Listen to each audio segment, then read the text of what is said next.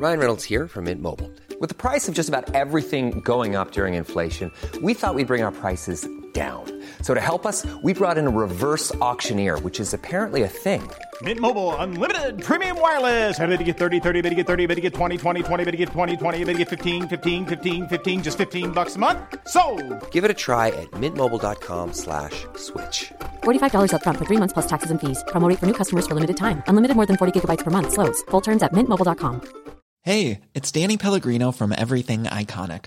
Ready to upgrade your style game without blowing your budget? Check out Quince. They've got all the good stuff, shirts and polos, activewear, and fine leather goods, all at 50 to 80% less than other high-end brands.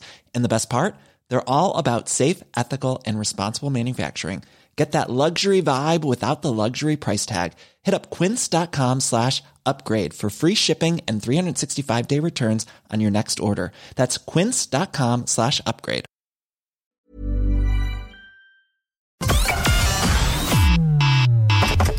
Connecting to the big show. In 3, 2, 1. I just think it's entitlement. It's not rocket science. It can be done. I truly believe it can. It's wanton destruction. It's also illegal. We're the one for Cork and ready to talk. Can we just talk? Call 1850 715 996. Text or WhatsApp 083 396 96 96. Email opinion@96fm.ie. The lines are live. Let's kickstart the conversation. This is the Opinion Line with PJ Coogan On Cork's 96 FM. Oh, it's getting nasty down in Rochestown, isn't it now? Lot of anger and much gnashing of teeth and weeping about what's happening with that Greenway. I will look into it in a little while, I promise. It's very interesting. You wouldn't know which side to come down on, and that's all I'm going to say. For now, anyway. Thank you to Fiona for yesterday. Great job as always. Thank you so much. I had a lovely weekend, lovely long weekend. Yesterday afternoon, I was going, what am I going to watch? Where's the snooker? I had withdrawal symptoms from the snooker. But I did discover, and I'll tell you about it later on, there's a great new show. I'm always rabbiting on here about Harlan Coben and how much I love what he does. But there's a new show on Netflix, The Innocent. And it is mega. So well worth a watch. That's to come. I'll tell you more about that later this Wednesday. But I want, first of all, to tap into one of the most lovely events. I've attended it more than once. I've worked on it as a reporter. I've walked in it as a participant. I brought my dog along. It's just a lovely thing. And it, in normal times, draws thousands of people out at like silly o'clock on a Saturday morning in May to walk from the darkness of night into the light of the morning. And the forecast for Saturday isn't exactly the May West, so I don't know how the sunrise is going to be, but there is a great hope that a lot of people will take part in Darkness into Light, which once again for 2021 is a virtual event. There's no actual big organised gig this year, as it were, but they still want people to fundraise. Louise Cooney is the ambassador for Pieta, organising Darkness into Light. Louise, good morning to you. Good morning, how are you? Good, it's lovely to have you on the show. It's such a massive event. It's worldwide now, and we'll talk a little bit about the history of it in a while. But for 2 years running now, it's kind of virtual, isn't it? Yeah, so last year, obviously due to COVID, we couldn't do the usual walk where you see, the sea of yellow T-shirts and everyone's out together, and it's a really nice event of solidarity, and they just raise so much money. And Pieta, 80% of their funding is actually from the public and only 20% is government funded. So without this kind of an event, they're really down on their funds. So I suppose to do something to try and, get involved anyway. And the idea this year is one sunrise together. I think we all have experienced that isolation and loneliness, over the last year and a half. So I suppose just to do it and to kind of take that moment with, whoever you're living with, or just to do something and enjoy the sunrise and watch, as you said, the darkness becoming light. It's a nice reminder of kind of hopefully what we have ahead of us, Tell me about the history of the event. Yeah, so, it happens all over the world. Ireland is kind of known for immigrating to every corner of the world. So it happens now in Sydney, in New York, in Toronto, everywhere. And last year was the first year now that they had to go online. And last year they actually did 52,000 hours of therapy over the phone. They had to increase their helpline staff hugely due to COVID, because obviously, you can't have face-to-face therapy as much as we have previously. So, the money they've raised in previous years has been huge. And I suppose, more importantly even, is the message that they send, and just giving people that hope. And that's what I always got. I'm from Limerick myself, and I used to always do it with my family. We'd set off from Thomond Park, and you'd see everyone you knew along the way as well. And there was candles, I remember, along the river, and they just lit up and said hope. And it really was that message of, there is light at the end of the tunnel, and there is options and help out there for you. And I think that's what is so great about Pieta, is that these services are free for everyone. I remember going along to the start of it, covering it as a reporter at a few years ago now, starting at UCC in the student building there, and I honestly could not believe the volume of people at silly o'clock in the morning. It was just, it's an incredible, and the buzz that you get from being part of it. Yeah, exactly. It's just that solidarity that, we're all coming together to honour one thing that we've all been touched by. Pieta helps people with suicide awareness. They help people struggling with depression. They help families who have been bereaved by suicide. And I know how much that can affect a family and how devastating it is. I've experienced it firsthand. And I just think it's such a great cause, and it's something that once you're touched by it, or once you know anyone who's been touched by it, you really, really want to do what you can. And I think that doing that morning, it's a really nice thing to do, and it's for a great Irish charity. Will you share a little bit of your own story with us, Louise? Yeah, so my cousin Nicky Cooney died on the 3rd of August 2019. He was only 20. So it's just been absolutely heartbreaking for my family. He died by suicide, and I think the education around suicide and just knowing the signs and seeing those signs in yourself and in other people, and knowing where to go for help and all the different options that are out there for you. If one thing doesn't work, don't give up. And it's really just trying to understand that there is hope where there is life and light and people, there is hope. And I think just especially after the year that we've been through, it's nice to remind people of that. And especially at the moment, Saturday, we're 2 days off the inter-county travel. We're 2 days off, things starting to open up again. And it's just there is a real sense of hope. Yeah. And I know the weather isn't supposed to be the best, but look, I think if anything, over the last year, we have learned to put the weather aside, get out into the fresh air. Don't let, things like that stop us.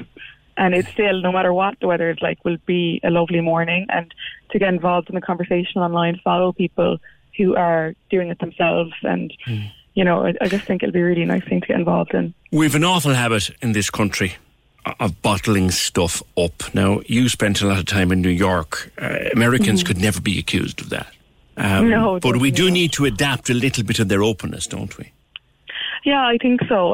What I had said recently to someone was, in New York, every second person I spoke to was in therapy, and it was just a part of normal conversation, it wasn't something that you couldn't say. But I do think we're a little bit behind in that sense, but where the conversation around mental health is definitely opening up, and I think the last year has been good for that. You see everyone talking about it, even on the news they talk about it, and that maybe wouldn't have been the case 5 or 10 years ago. So I'm hopeful that things are going to get better, and the services that Pieta have provided, even adapting to that online, to the virtual counselling and everything, has really helped the situation. Something that's impressed us very much here, or that we've noticed rather as a team on the programme in the last 12 or 14 months, is that you put mental health up there as a big set of letters on the side of a building, and nobody wants to talk about it. But if you say honestly to people, do you know what, this particular lockdown or this particular set of restrictions,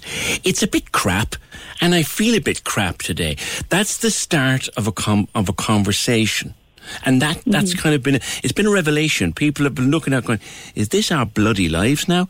That's the start of a conversation that can lead to something more, isn't it? Yeah, and I think even sending a simple message like, are you okay? It could be as good for you as it is for the other person that you're messaging. I think just being honest about how we're feeling, and we all understand that this has not been easy for anybody, So I think in that sense, there is a sense we're all in this together. You know, there is that kind of solidarity, and just to re-find ourselves, I think, when things start to reopen again, and to ease ourselves into the new life, you know. Now what is it you want people to do this Saturday? You need people to sign up. Yes, so you can sign up on darknessintolight.ie, and it's just to get up and to watch the sunrise. You can go for a walk, you could go for a hike, or I know everyone's getting into their sea swims lately. You can do whatever you want. You can literally watch it from your bedroom window and even just get involved in the conversation online. But I think what I'm doing anyway in Dublin is I'm going to go out with my roommate and head to the beach, where I know we hopefully will get a nice sunrise, and my sister is going to meet us there with her boyfriend who she lives with. And, you know, it's just this nice kind of sense of doing something together in a safe way, and, you know, to plan out your route in advance, go somewhere where you know it's not going to be overly crowded, but that you will be able to do something nice and enjoy the morning. And it's something you won't forget, you know, and next year hopefully we can go out for the walk and get back to our old routines, you know. Yeah. I've been saying an awful lot to listeners over the last few weeks in particular, as the sunrises got better in the morning, how great a nice sunrise is, and how you kind of say, COVID cannot take this from us. And the preciousness of that has really moved me. And I guess looking at a sunrise and thinking you're one of thousands watching a sunrise on Saturday, that'll mean an awful lot to people. Yeah, no, exactly. It really is. I've done 2 now in the last 2 weeks, and there's an early start, and you will feel like jet lagged for a minute. But you know what? It's actually a nice shock to the system, and just for the views and the peace at that hour of the morning, it's so calm. And to see, you know, you're there with other people who are there for the same reason that you are, and it's just a really nice experience. And there's very little we can do these days, but to do something a bit different is really nice. Before I let you go, Louise, if anyone is feeling a bit low today, they can reach out to Pieta, can't they? They don't need an appointment, they don't need a referral, just reach out. Exactly. You know, you can look them up online, pieta.ie, and you can text help to 51444, and they have a phone line as well, and as well as Darkness into Light this weekend. I think sign yourself up, do something good for your own mental health, you know, and we do have a lot to look forward to, so I think to bear that in mind as well. Okay. Listen, Louise, thank you very much. That's Louise Cooney, the ambassador for Pieta, ahead of the virtual Darkness into Light. Contact Pieta on 1-800-247-247. 1-800-247-247. Or if you want to use a text, then text the word help to 51444. Text the word help to 51444, and somebody will come back to you. I'm looking at the forecast for Saturday morning on my Dark Sky, my ever-reliable Dark Sky app. It doesn't look very promising at all. The early hours of the morning will be wet in or around 8 or 9 degrees. The projected sunrise for Saturday morning, the 8th of May, you'll have what they call civil twilight at 5:10, sunrise at 5:10 to 6. So I reckon the time to be at a beach, or the time to be at a headland, or the time to be wherever you can look at a sunrise, assuming we'll get a nice bright one, would be around about 5:30. Around about 5:30. I was thinking myself of driving down to Myrtleville, or maybe down to Ballycotton, to look into it and look at it. If anybody thinks I'm getting in the water at that hour of the morning, not happening. But I think I might get up and drive down, just watch it for Darkness into Light. Remember that number again for Pieta, 1-800-247-247, or text the word help to 51444, or just pick up the phone to a friend and tell them you want to talk, or reach out to anybody, a friend, your doctor, a parent, anybody. Don't hold it in. If we've learned anything, or hopefully learned anything in the last 12 or 14 months, that holding it in doesn't do us any good. If you think you're having a day, then tell someone you're having a day. They will listen. 1850 715 996. Can we just talk? The Opinion Line on Cork's 96 FM. With Dairy Made Premium Spread, 100% natural and made in Cork using West Cork cream. The drama is sensational. That's 80! Oh, he's done it! It's an equaliser! It's stoppage time! And it's all right here. Grealish for 7! Join me, Trevor Welch, on 96fm.ie for the Premier League Live online, powered by TalkSport. Go. Fully charged and I'm ready to go. Join us Saturdays as we bring you pre-match analysis with some of the biggest names in the game, live commentary, exclusive interviews, and don't miss the post-match breakdowns. Go. Fully charged and I'm ready to go. The Premier League Live online. With Now. Only pay for the games that matter to you. Your sport on your terms. With Now. Listen every Saturday on the Cork's 96FM app or see 96fm.ie. Can we just talk? The Opinion Line with PJ Coogan. Text or WhatsApp now. 083 396 96 96. On Cork's 96FM. I was watching this story developing over the long weekend.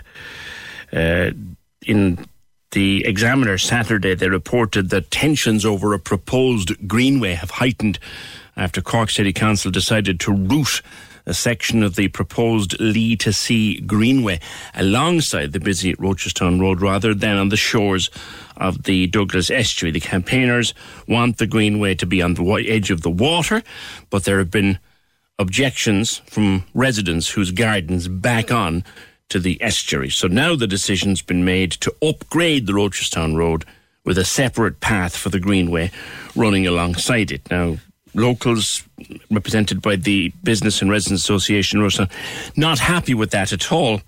There had been a poll, I'm reading now from Old English in the Examiner of yesterday, there had been a poll over the weekend. 75% of those who voted wanted to, an overwhelming number wanted to go with the greenway along the water's edge down there. But there were issues with the houses because you've got 30-something houses facing directly onto the estuary, houses that have been there for many, many years, and their view from their back garden is into the estuary and into the water. And you can see, I guess, if you are a local resident down there in those houses, you can see why you might have a problem. It ratcheted itself up a bit over the last 24 hours, and now I read in the Journal this morning that the Garda Síochána are looking into why an official Garda email account filed an objection to a planning application for the Greenway. Now, the Garda Síochána has an organisation, has distanced itself from that objection. It was lodged in the name of an Garda Síochána and sent from an official Garda email address. But the Garda Síochána itself as an organisation has confirmed it has no concerns. Now, that's an ongoing matter, and I don't propose to discuss it at anything more than that, just to say that there's controversy about that, and the Gardaí have said as an organisation and as an outfit, that email had nothing to do with us as an organisation. I'm going to leave that there because it's delicate, but just to say that it's in the mix. Now, Dave Farrell, you're one of the people objecting to doing it the way they now are going to do it. You want it on the waterfront, correct? Good morning to you. Good morning, PJ. How are you? Yes, I'm not involved in any of the groups or anything. I like yourself, I saw the news story breaking the end of last week, and I made a comment on Twitter that I'd been out cycling with my daughter, my 8-year-old daughter, and we've started using the Greenway during lockdown, like a lot of other families. Mm. And when you get to Harty's Quay, the logical way to go is on the cycle path heading towards Blackrock. But one of the Sundays, she asked if we'd go the other direction. And you have to start on the Rochestown Road, and it's just a treacherous stretch of road. Mm. There's footpaths on the left only, and the day that we were there was cars parked on the footpath. There was cars coming in out of the driveways, as what happens with driveways to houses.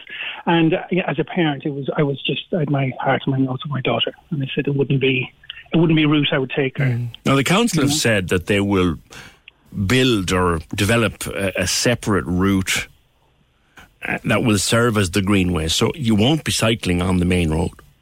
You have to cross the main road to get on the route, regardless, you know. You'll probably have to do that, whether it was on the on the seafront or not, would you? No, I think if the other proposed route stays on the left-hand side of the road heading out towards Passage. So it's just, you know, if you take the other route and you head through Blackrock, you go around Blackrock Castle, you go down now by Atlantic Pond and Porky Queeve and that wonderful new park they're building down where the concerts are during the summer, the Marquee. Yeah. And it's going to be absolutely stunning. Oh, it's looking brilliant. Stunning. You know, even get out of your car and walk 100 yards along down there and see all the new development work. It's marvellous. And I recommend everyone to do that. Yeah. You know, and you get a real sense of pride in your city of what we're capable of when we put our minds and creative thoughts together. And, so it'll be a lasting legacy for generations to come. Now, I suppose you have to, in all conscience, look at people whose houses have forever, as it were, fronted down onto the water, and that's their garden, effectively. And of course, the thoughts of having a road, effectively a pathway where people can walk and bring their dogs and cycle and bring their children.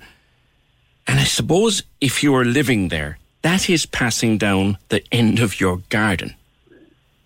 Well, so one of the drawings of the proposal that I saw on social media was there is like a boardwalk type design that will be 10 metres from the ends of the gardens. You know, and the drawings looked fantastic. You know, like that part of the estuary, again, it's a beautiful part of the harbour. To turn our back on it, like we've kind of done historically around the ports of the city, it just seems like an opportunity lost, you know. And I think for the people in the immediate local area and the greater Cork area, for them to have an amenity where they can come and they can walk or cycle in safety, enjoy the beauty that the city has to offer. And then in turn, the tourism that it potentially could bring in down the years, you know. Yeah. And just leave a legacy for, 100 years' time where people look back and say, wow, that was a fantastic idea to create for the city. Oh, yeah, there's no doubt about that whole area down there from the village of Rochestown down to Hop Island. Like, it's beautiful. And anywhere you can see the front, it's absolutely gorgeous. But is there any other part of the proposed Lee to Sea, anywhere around the harbour that you can think of, that has 30-odd houses directly facing the seafront? I can't off the top of my head. Well, I presume, at Blackrock, down the marina, there's a number of houses down there that suddenly, what was a quiet road is now a very busy, outdoor gym, if you want. So that's a very crude way of putting it. I know what you mean. There's suddenly an influx of people there that weren't there before. Do you think, Dave, and I know you say you don't represent anybody except yourself, and respect that, do you think that there will be an objection to this at, say, Bord Pleanála level or something? That's above my pay grades, PJ. But just have a guess, like. What I would say, right, is that from an aesthetic standpoint, it's no argument, really. If it was within your pay grade, would you personally, Dave Farrell, local resident, would you like to see it appealed up the line? I would like to see a boardwalk go along the waterfront and have that section. Like, it's the only pinch point on the whole route. And I just think that if there was a bit of thought and effort and a bit of creativity brought to the table, that you could come up with a compromise that, that would be aesthetically beautiful and that would tie in with the local area, tie in with the estuary, and have something that everyone could be proud of, and that would leave a lasting legacy for generations to come. Okay. All right, Dave, leave it there. Thanks very much for that. Let's go to Brendan Delaney. Hi, Brendan. Where do you stand with this? Are you another person who wants it to go down by the waterfront? Good morning. Good morning, PJ. And first of all, I'd like to thank you for keeping Cork informed for the last 14 months. Well, my great pleasure, thank you. Have been outstanding. I knew your father, Pat Coogan, Inspector Pat Coogan, very well. Ah, yeah. I had a lot more than sparkling water and still water with him in the Silver Key a couple of times, and he was a great character. Thank you for that. Very kind. One of our own boy. Very kind, Brendan. So, like PJ, the 75% that you just referred to there was actually the 75% that stated that they wanted a coastal route in the public consultation process with the Cork Corporation and the Council, excuse me. The Twitter poll over the weekend saw 99% of 2,600 people overwhelming that wanted a coastal greenway. Yes. And I fully respect the residents in the area. I live in the area with the last 41 years. Yes. And I live further west, but I would allow a greenway go at the end of my garden, particularly when it's a publicly owned foreshore, as it were. Yes. And the public own it. I walked on it yesterday, and I'm about 6'1", right? I could see into one garden at high tide when I walked along the back of that. Yeah. So I think it's a little bit disingenuous, but I think that the council really could design something exceptional. Like if we were in Paris or San Francisco, would they be building on the road or would they be building on the water? Yeah. Oh, listen, I don't doubt that would be the case. What about the worry that you would have? Again, you say you can't see in, so the idea of gawping into gardens, which I suppose nobody wants that either, you know, Brendan. Nobody wants that. They're all fenced off at the moment, all those gardens. So you can't do it. Now. But the idea of maybe, antisocial behaviour, people gathering late at night, drinking parties. I had a conversation with a member of the Gardaí in Passage, and he said that one of the best developments in the area from a policing point of view was the greenway that was put in from Hop Island to Passage West, right? Yeah. There are very, very few policing issues at all there. To be fair, that's true. That's true. The reason for that is because of the volume of traffic on it, and even if you look the far end there where the big houses are there, right, where it's not where it's away from the main road, right, that's a protected area, and it's still there's no antisocial behaviour there. Yeah. So I think that the residents who have expressed fair views have a fair point, but I think if they can learn from that area, which is just a continuation of the route. Yeah. A lot of people are saying, well, can we not just sit down and compromise now? The council have said what it wants. The locals have said... that's within the remit of the council, but unfortunately, it's a bit like a pantomime with the councillors in the area at the moment. Des Carl is the only one who has said he is not in favour of it. Yeah. Mary Rose Desmond is saying, and is that the Taoiseach's view? She's the Taoiseach's secretary. I'm quoting it from the Echo here. I have it. She said that the plans are complicated and nuanced. I'm not too sure what she means by that. But she said, we would all like to walk along the water's edge, but it's not always possible. I firmly believe the end result would be a very satisfactory result for everyone. Well, I don't think so, because it does not meet the definition of a greenway, which is published by the Department of Transport. The Department of Transport says a greenway is a recreational or pedestrian corridor reserved exclusively for non-motorised journeys. So maybe Mary Rose should have spoken to her boss, Micheál Martin, before she said that, because it does not meet, and that was published by the Lille Declaration. Yeah. I have a long letter in here, or a long email from the Residents and Business Association, and they go into that in considerable detail. Look, it's something I think we'll follow with interest. Brendan, thank you very much, Brendan Delaney. And before that, Dave Farrell. We will, I've no doubt, cover this, because let's face it, lads, we all know how things work. There's no one going to be moving in with a bulldozer or a digger tomorrow, nor the day after it either. And this will be thrashed out at length, and we will follow it carefully over the months to come. 1850 715 996. Can we just talk? The Opinion Line on Cork's 96 FM. With Dairy Made Premium Spread. 100% natural and made in Cork using West Cork cream.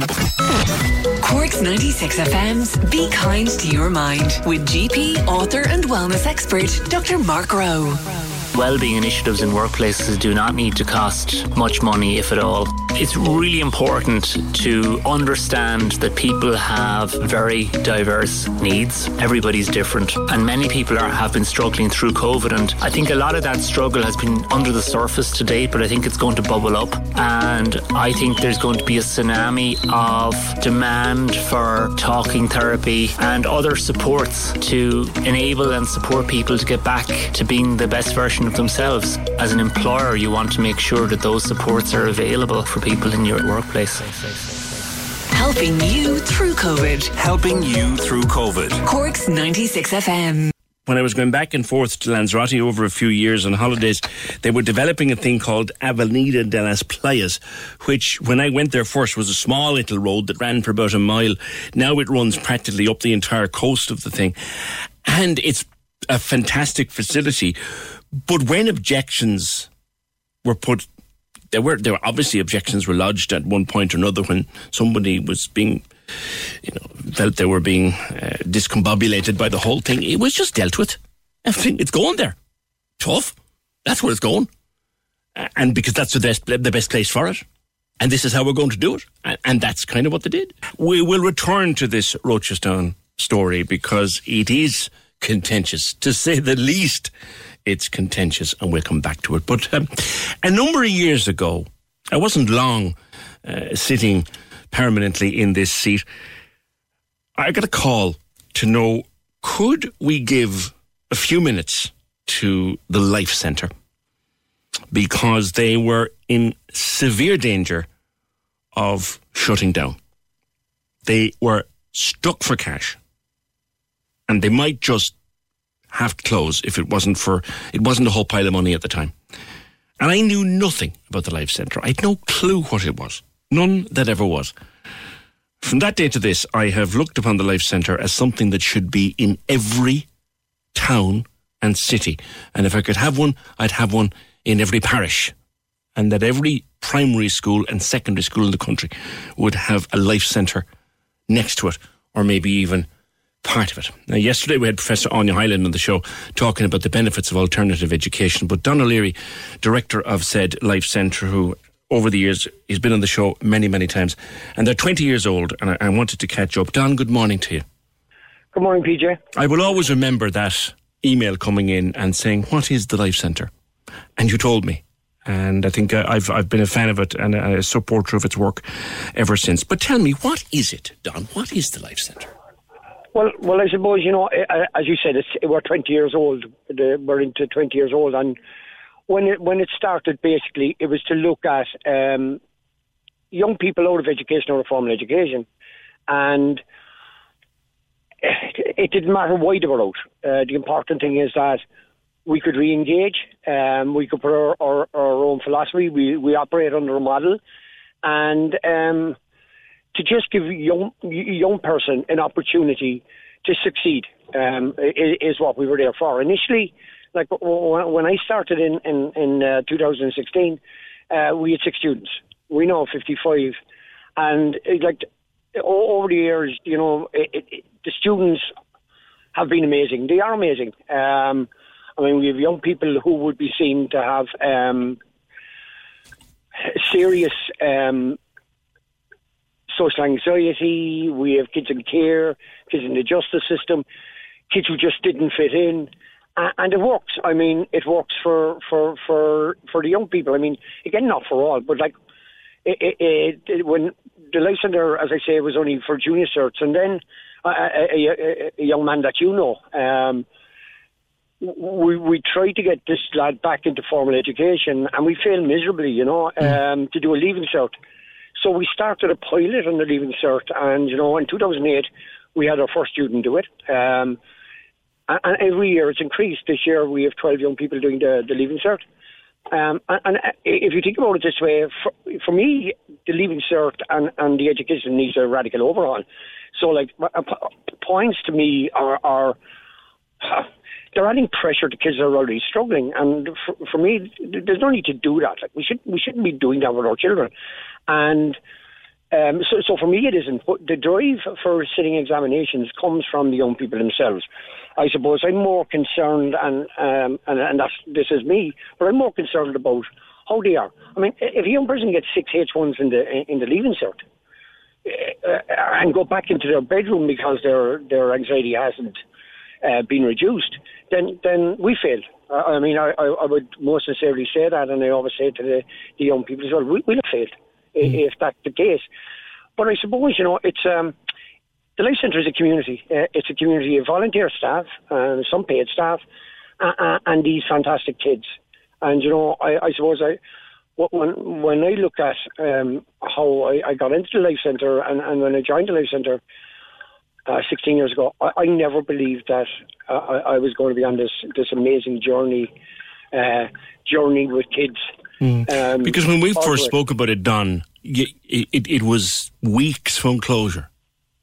It was, and I suppose, we've always struggled. I mean, from the day it opened, we've always struggled for funding. And I suppose that continues to a degree where we're probably better now, but we still have, we still need to secure funding. And I suppose, look, for me, we've been very lucky with philanthropists who have, in a way, taken a gamble and put their money where the mouth was and said, here. And they've continued. They've continued to do that over the years. Do you get anything from the department? Yeah, we do. I mean, that's gone up. We get some cooperation hours, and we're not getting 70 grand, But I suppose, look, what I'm always looking for our students above is parity of esteem. Our kids were, it's a right. Education is a right for children. It's not one that an adult can give or take away. It's a right. And everyone has a right to education. Every child in this country has a right to education. The other thing is, like that, and we sometimes forget this, every child has a right to play and be a child. And sometimes we skip all that. And it will break your heart sometimes to see young people who have, struggled with their mental health, our kids in care who are in there for their own protection, and sometimes they're looked on as if they're somehow juvenile. I hate this word, juvenile delinquents, and they're not. They're in there for their own protection. And I suppose what we try to create, and what the young people want us to create, because it's led by them, is a community, a community of respect. That we're all in this kind of together, and it's worked really, really well. And I suppose when I started, the centre had been already 6 years on the go. Sadly, lost the man that founded the Life Centre, Brother Gary O'Shea. I was going to get to that, Don. It's very sad to be celebrating 20 years this week without that wonderful, wonderful man. Tell us about him. Well, Brother Gary retired. A kind of funny retirement. He'd been principal of lots of schools. But when he retired, he went to Trinidad and Tobago, and he saw the Life Centres there in operation. And for me, he then did some research and started bringing kids in for their education. I mean, you couldn't find an easier going man. He was teaching maths. Maths for a lot of our kids, when I speak to them when they're coming in, I often kind of say to them, what are your favourite subjects, or what subjects do you like? And we go to, seldom is maths the favourite subject. And I kind of pass a comment that, yeah, that's okay. The only people I know that like maths are maths teachers. But Gary went in and did that. And he never left the centre as such, because when he stood down as director and I came in, he was the deputy director. He stepped down as the deputy director, and he was teaching maths and he was teaching Irish. And he'd climb on the roof of a Saturday to fix the tiles. He would cut down the trees and look after the garden. And he was just like, the man was so humble. Like, he never looked at himself as being the boss, although I always knew he was the boss when I joined. But he had such a brilliant way. We take volunteers every year, and I suppose they come from two cohorts, right? College students coming out of college, and people that have retired. And Gary in particular, made his way and was a support to each and every volunteer that ever came into the centre. And he had that way about him. And for me and, my deputy director above at the moment, Gary was pivotal, and I suppose, he can interior and exterior that the kids really liked him, and you'll never get a kid. Gary was like this shopper interest. I mean, one of the students above talks about, and one of our female ex-students talks about, she was boxing and she was she was in a fight. I think it was down in the Commons Inn maybe, and she said she looked out and there Gary was steering her on, and that was the kind of man he was, to me, a true educationalist, a true children's rights advocate. And for me, it's just, we're keeping that legacy going, Don, we've had it a few times. We've had a few guests in at the times we could have guests. But I think one thing that I would say about the Life Centre, if we were to spend time going through the success stories of individual young people, we could fill not just a morning, we could fill a week with those success stories. And I think, PJ, the good thing for me here is that success is different for each young person and for each adult. I mean, one of the highlights, and it was a highlight for me, is that one of our former students finished their degree course in college in UCC this year, and came to me in the summer of last year and said, Don, I'm taking a year out. Can I volunteer into the centre? And that young person is in there teaching maths and does a team.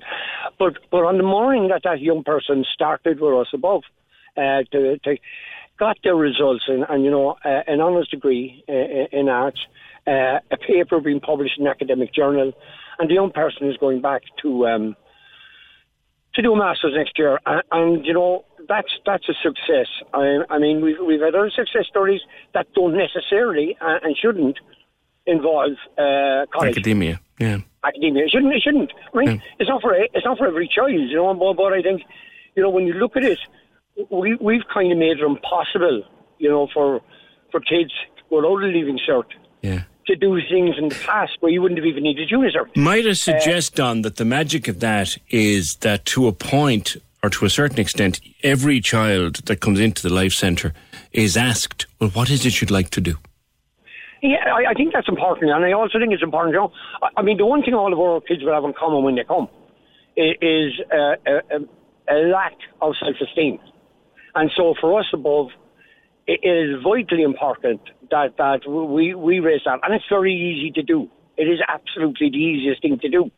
Praise is a great thing, and I know some people always say this is great, but if you have a kid that is walking out and is not coming into full days, I mean, to be able to praise them for lasting them on, to me that's important. All along the way, you get chances to praise children. We don't do it often enough. I mean, this pandemic has probably shown that. We kind of fall into this thing as, give out, go.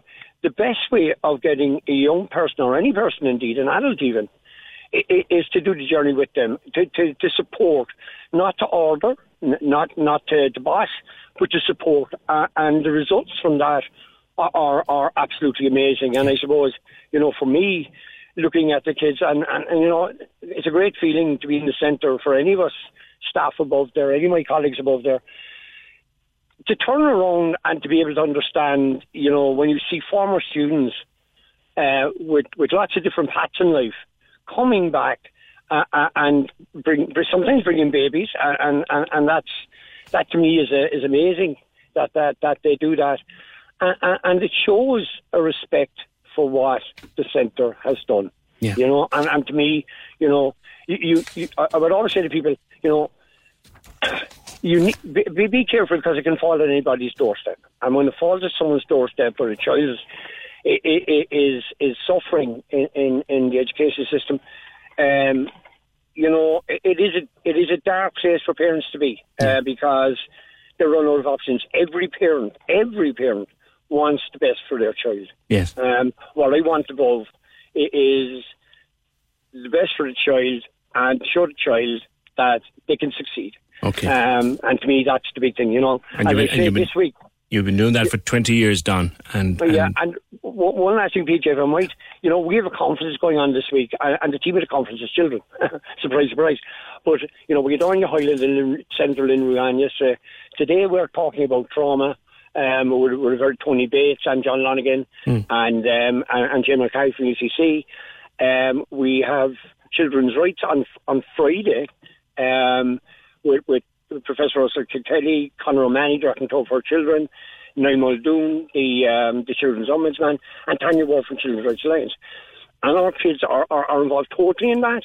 They're chairing all these debates. We have James Leonard and Sharon Lambert on advocacy, which is hugely important as well. And we're celebrating celebrating the life of a friend of ours who passed away 2 years ago, Shane Griffin. Yeah. We've covered his story on this programme, yeah. Yeah, and I suppose, we've opened the contact centre above, because there's one thing about the centre, and I suppose sometimes I would take a risk in that, we're not standing still. We should money, but we're not standing still. We move on. And, I was lucky to be able to get some funding to put a contact centre into above. And the contact centre basically is, you have parents out there who have to have their visits with their children supervised for lots of reasons, Yes. But don't judge. What happens normally is it can be in an office or, it has to be supervised, so you could be in public, but the person supervising is close by. So we did above, we have a log cabin.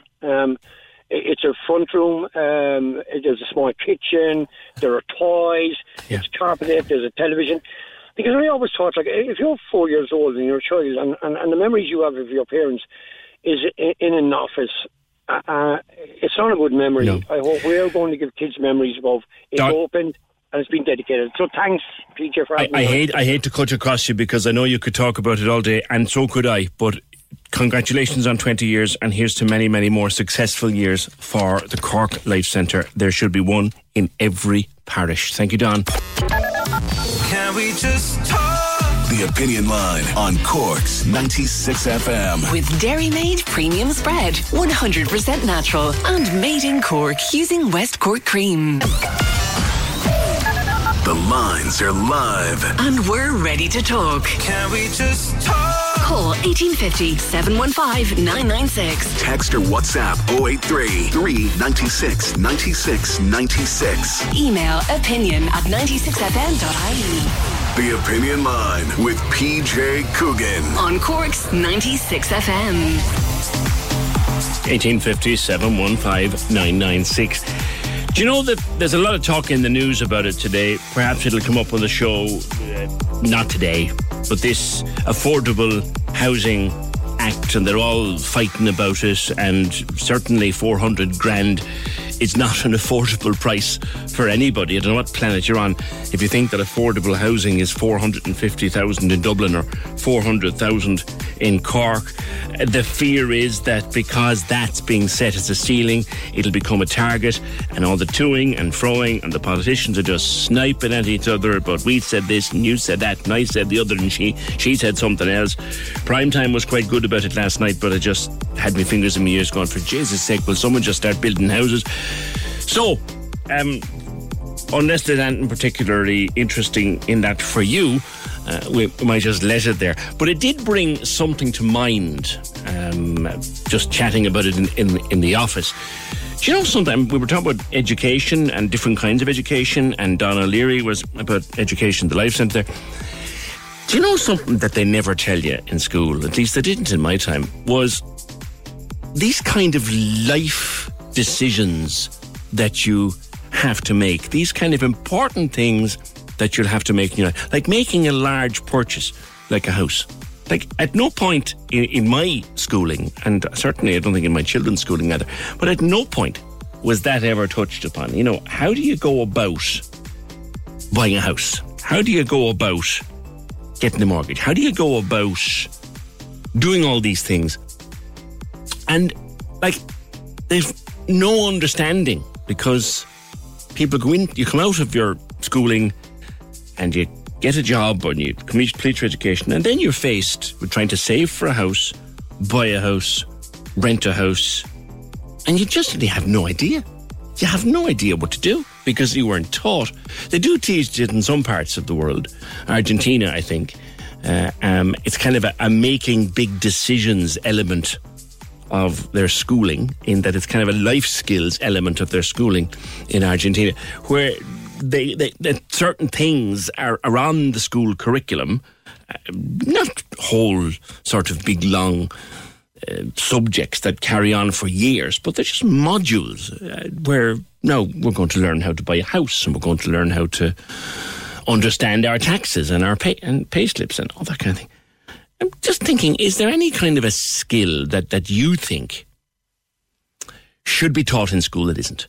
Is there anything that when you left school and tried to get on in the real world, you said, I wish they taught me this in school. I wish we'd done something about this in school.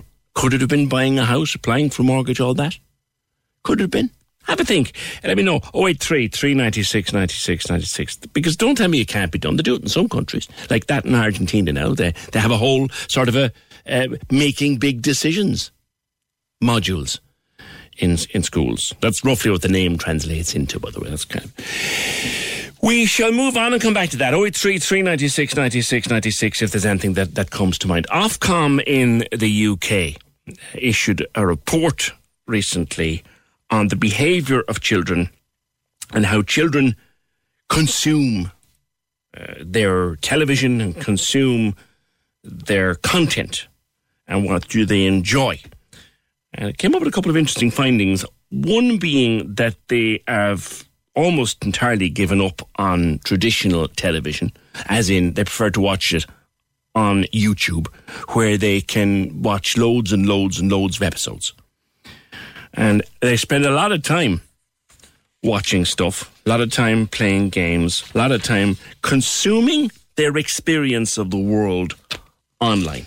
Now, I guess in the pandemic, they've kind of had little choice, being locked up in their houses for weeks and months on end. But YouTube, Netflix is huge for them. That is where they're getting most of their stuff now, most of their content. And YouTube, as you well know, if you scan through it, you can find anything on YouTube. A lot of it is great. A lot of YouTube, brilliant. There's old stuff from the 70s and 80s and old television shows on YouTube from donkeys years ago. They're great. And there's pretty much anything you want to do DIY-wise, you can find a video on YouTube. God knows I've done it. But there's also stuff out there that you wouldn't want your children to be watching. But should they be getting their education, so much of their education, from stuff like YouTube and things like YouTube? Should they not be reading? Should they not be consuming their information in more traditional ways than just online content? And do we know what it is they're actually watching? Who is monitoring what they're watching? Who is monitoring that content, as in how is it being prepared and presented to them? They love pranks, for example. Everyone loves pranks. But some of the stuff online, prank-wise, is very violent. And you wonder if young children should be watching it at all. Lorraine Levis is an account executive for Penguin Random House Children's Books and writes a column in the Irish Times and has been thinking about this Ofcom information. Lorraine, good morning to you.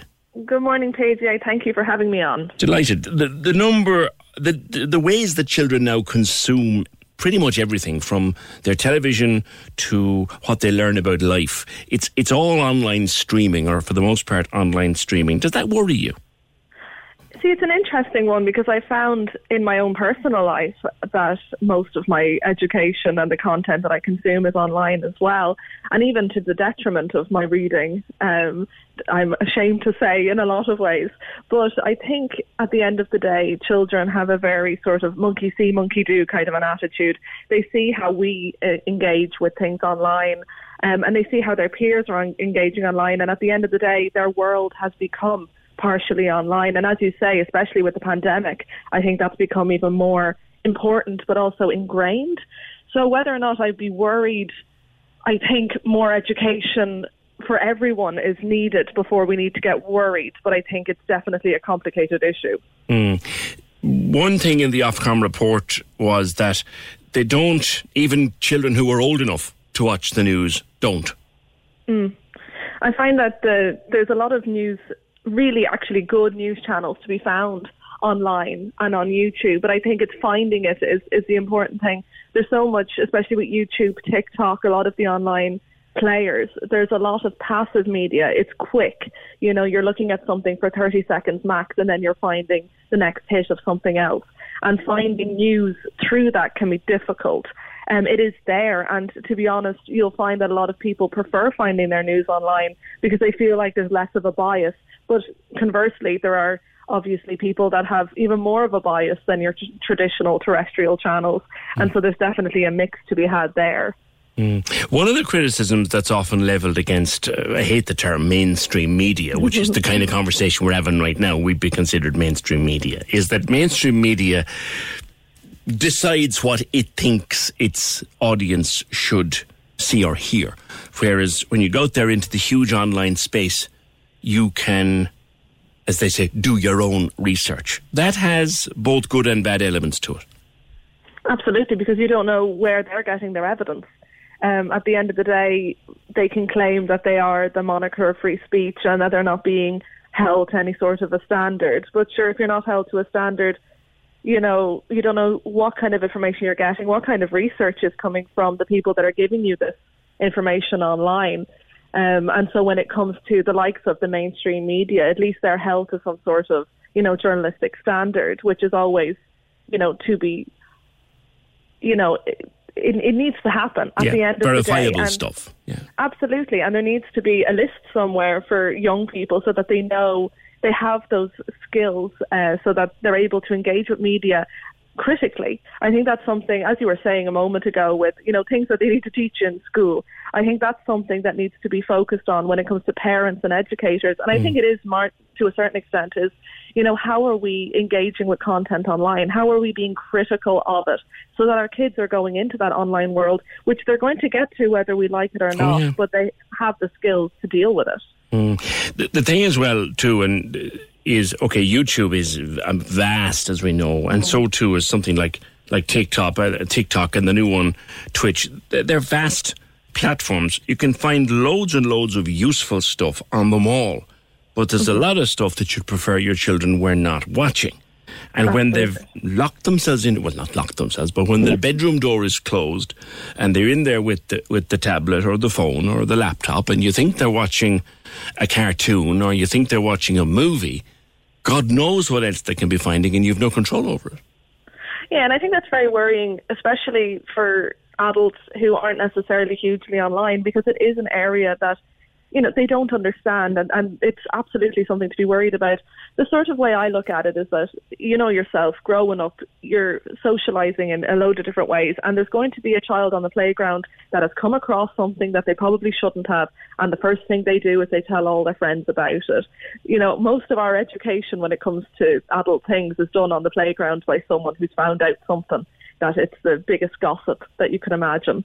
In a lot of ways, online has a similar situation, but probably heightened in that there's so much coming at you so quickly. But in both situations, how to deal with it is the same. It's educating your children so that they know how to deal with stuff that maybe they shouldn't be encountering so young, but also having a relationship that they know that they can come to you to say, look, I've encountered this, I don't know what it is, so that they go to you instead of going to Google, which is a thing that could be extremely worrying, because goodness knows, as you know yourself, you could have a headache and you go and Google it, and sure, next thing you should be in A&E. This is very true. You know, for parents who would be concerned, Lorraine, because this is the world in which their children are growing up now, whether they like it or not. They're going to get their information online, far more of it perhaps than we would like them to get. So how can we work with them in a way that they won't find intrusive? They won't find to be mum and dad interfering. But they see the benefits of us actually giving a damn. I think the biggest thing is to do your research. There is an inclination in the way that we take in our media of, you see a headline, and I remember there was a huge thing that happened a few years ago where there was reports about this video that was going around a load of kids' media, and if you go onto kids' YouTube, this video of this character was going to come up and terrify them, and they were going to see horrendous things. And it turned out that actually it was all false. But because it was headlines and it was feeding off of parents' insecurity, they took it as fact. And I saw it myself in our own family that it was doing the rounds. And I think the biggest thing we can do is do our research. In the same way that children should be knowing how to deal with media, we need to understand how the online world works too. So whenever you do a Google search, try and find media outlets that are even designed for younger people so that you can understand what they're encountering rather than what other adults reckon the kids should be looking at. The answer to the question that's commonly asked is, how do I know what they're looking at? It's your job. Exactly. Look at it yourself. Yeah, exactly. Lorraine, good to talk to you. Thank you very much. They are consuming in vast amounts of online content, and it's the job of parents to make sure that you know what they're looking at. Mag says, whatever about the online pranks, what drives me bananas is the American accents that some kids have developed, as a result of watching it. Thankfully, there's no mistaking where my gang are from. Yeah, it's the accent, that kind of...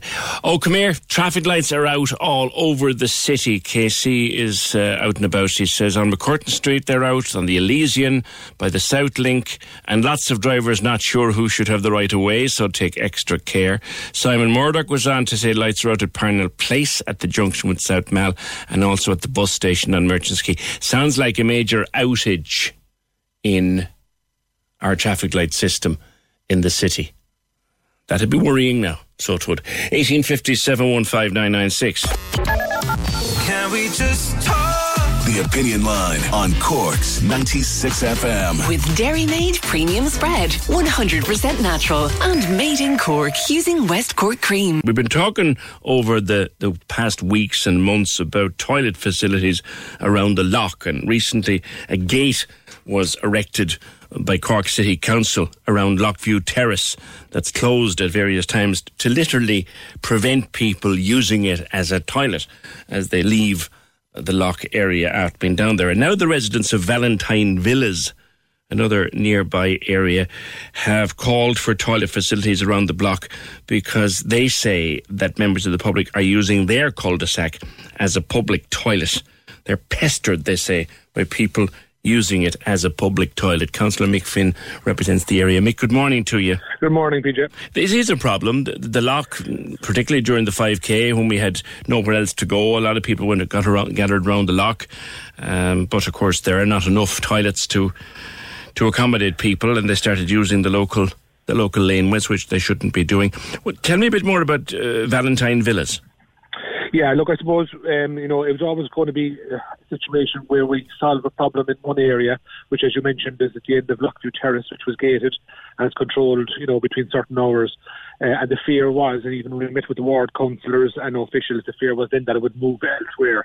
So what has happened is that because now, if there are large gatherings there, after 4:30 when the gate is locked, people are tending to use Valentine Villas, Loch Park and Loch Villas up the road, which is just off Loch Road, as, their kind of toileting area, which obviously is not acceptable to anyone.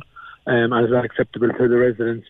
And it's an offence to wee in public, Mick, isn't it? Yeah, it is, and I know that Gardaí have been kind of clamping down on that in the city centre, and particularly last Saturday evening was very busy, and I understand that the Gardaí were clamping down on that. But it is a big concern for people. I got a call from a person one day returning from town with her kids in the car, and she said that there was somebody urinating out in the middle of their roadway into Valentine Villas. And that's just not acceptable. So then the next question then is what can be done about it. So we're looking at giving those areas kind of temporary barrier measures like they have near Páirc Uí Chaoimh. But again, that doesn't solve the problem of the toileting issue. No. Blocking off the entrance just means they look for somewhere else to go to the toilet. Yeah, it just keeps moving the problem on. Yeah. That has been suggested, and the councillors have asked for that, not just in the loch area, but in other areas of the city. While places are closed and people can't use toilets, we say in cafes and hotels and bars, we've asked for that, and we're due to get a kind of a report on that. We've asked for that to be implemented for the summer, because places will still be closed down. Now, again, the kind of the pros and cons of it, we've been told by the officials in the loch that if you do that, that you're creating more of a problem than actually solving it. because you would have people maybe staying there longer, you have people still drinking there, which is not allowed either, and that's up to the Gardaí to enforce that.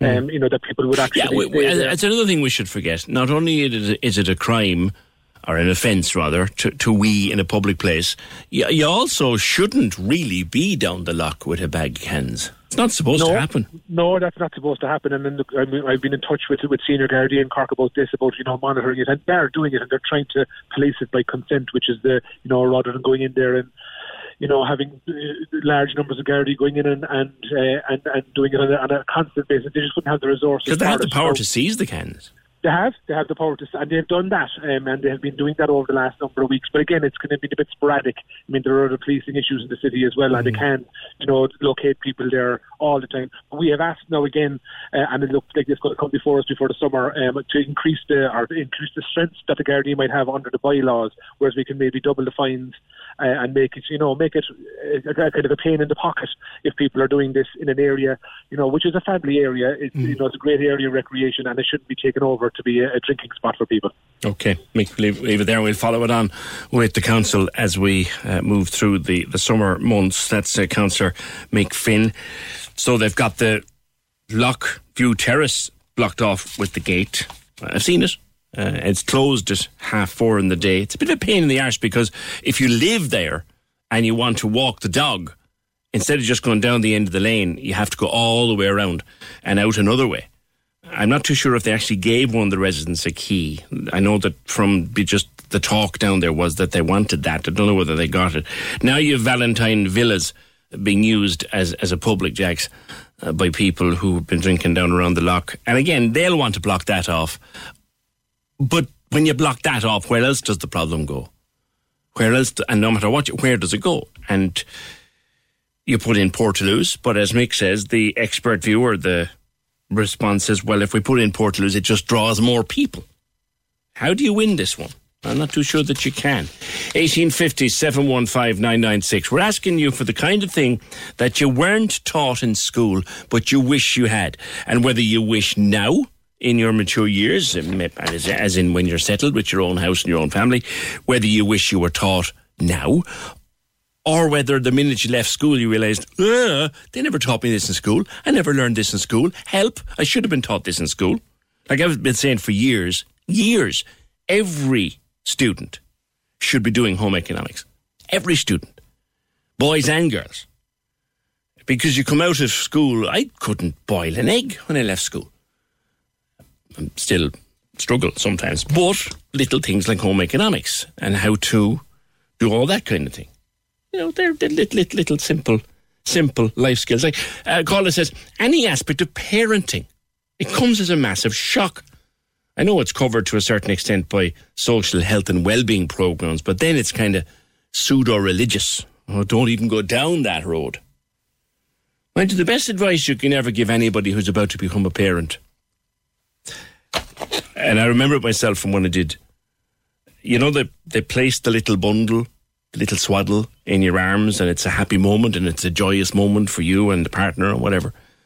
Well, the one thing I looked for that wasn't there, and it isn't there, and they don't come with it, and no matter how much you give out about it, they never come, is a bleeding instruction book. They don't.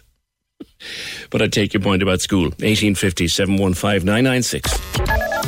Can we just talk? The Opinion Line on Cork's 96 FM. With Dairy Made Premium Spread, 100% natural and made in Cork using West Cork cream.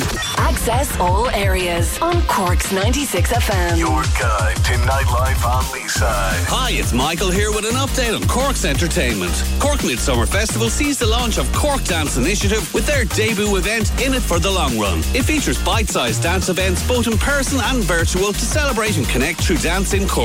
Further details are available at corkmidsummer.com. Access all areas. Imelda May has announced Irish dates for her Made to Love tour in support of her highly anticipated new album 11 Past the Hour. Imelda returns to Cork in 2022 to play 2 shows at Cork Opera House on the 9th and 10th of May.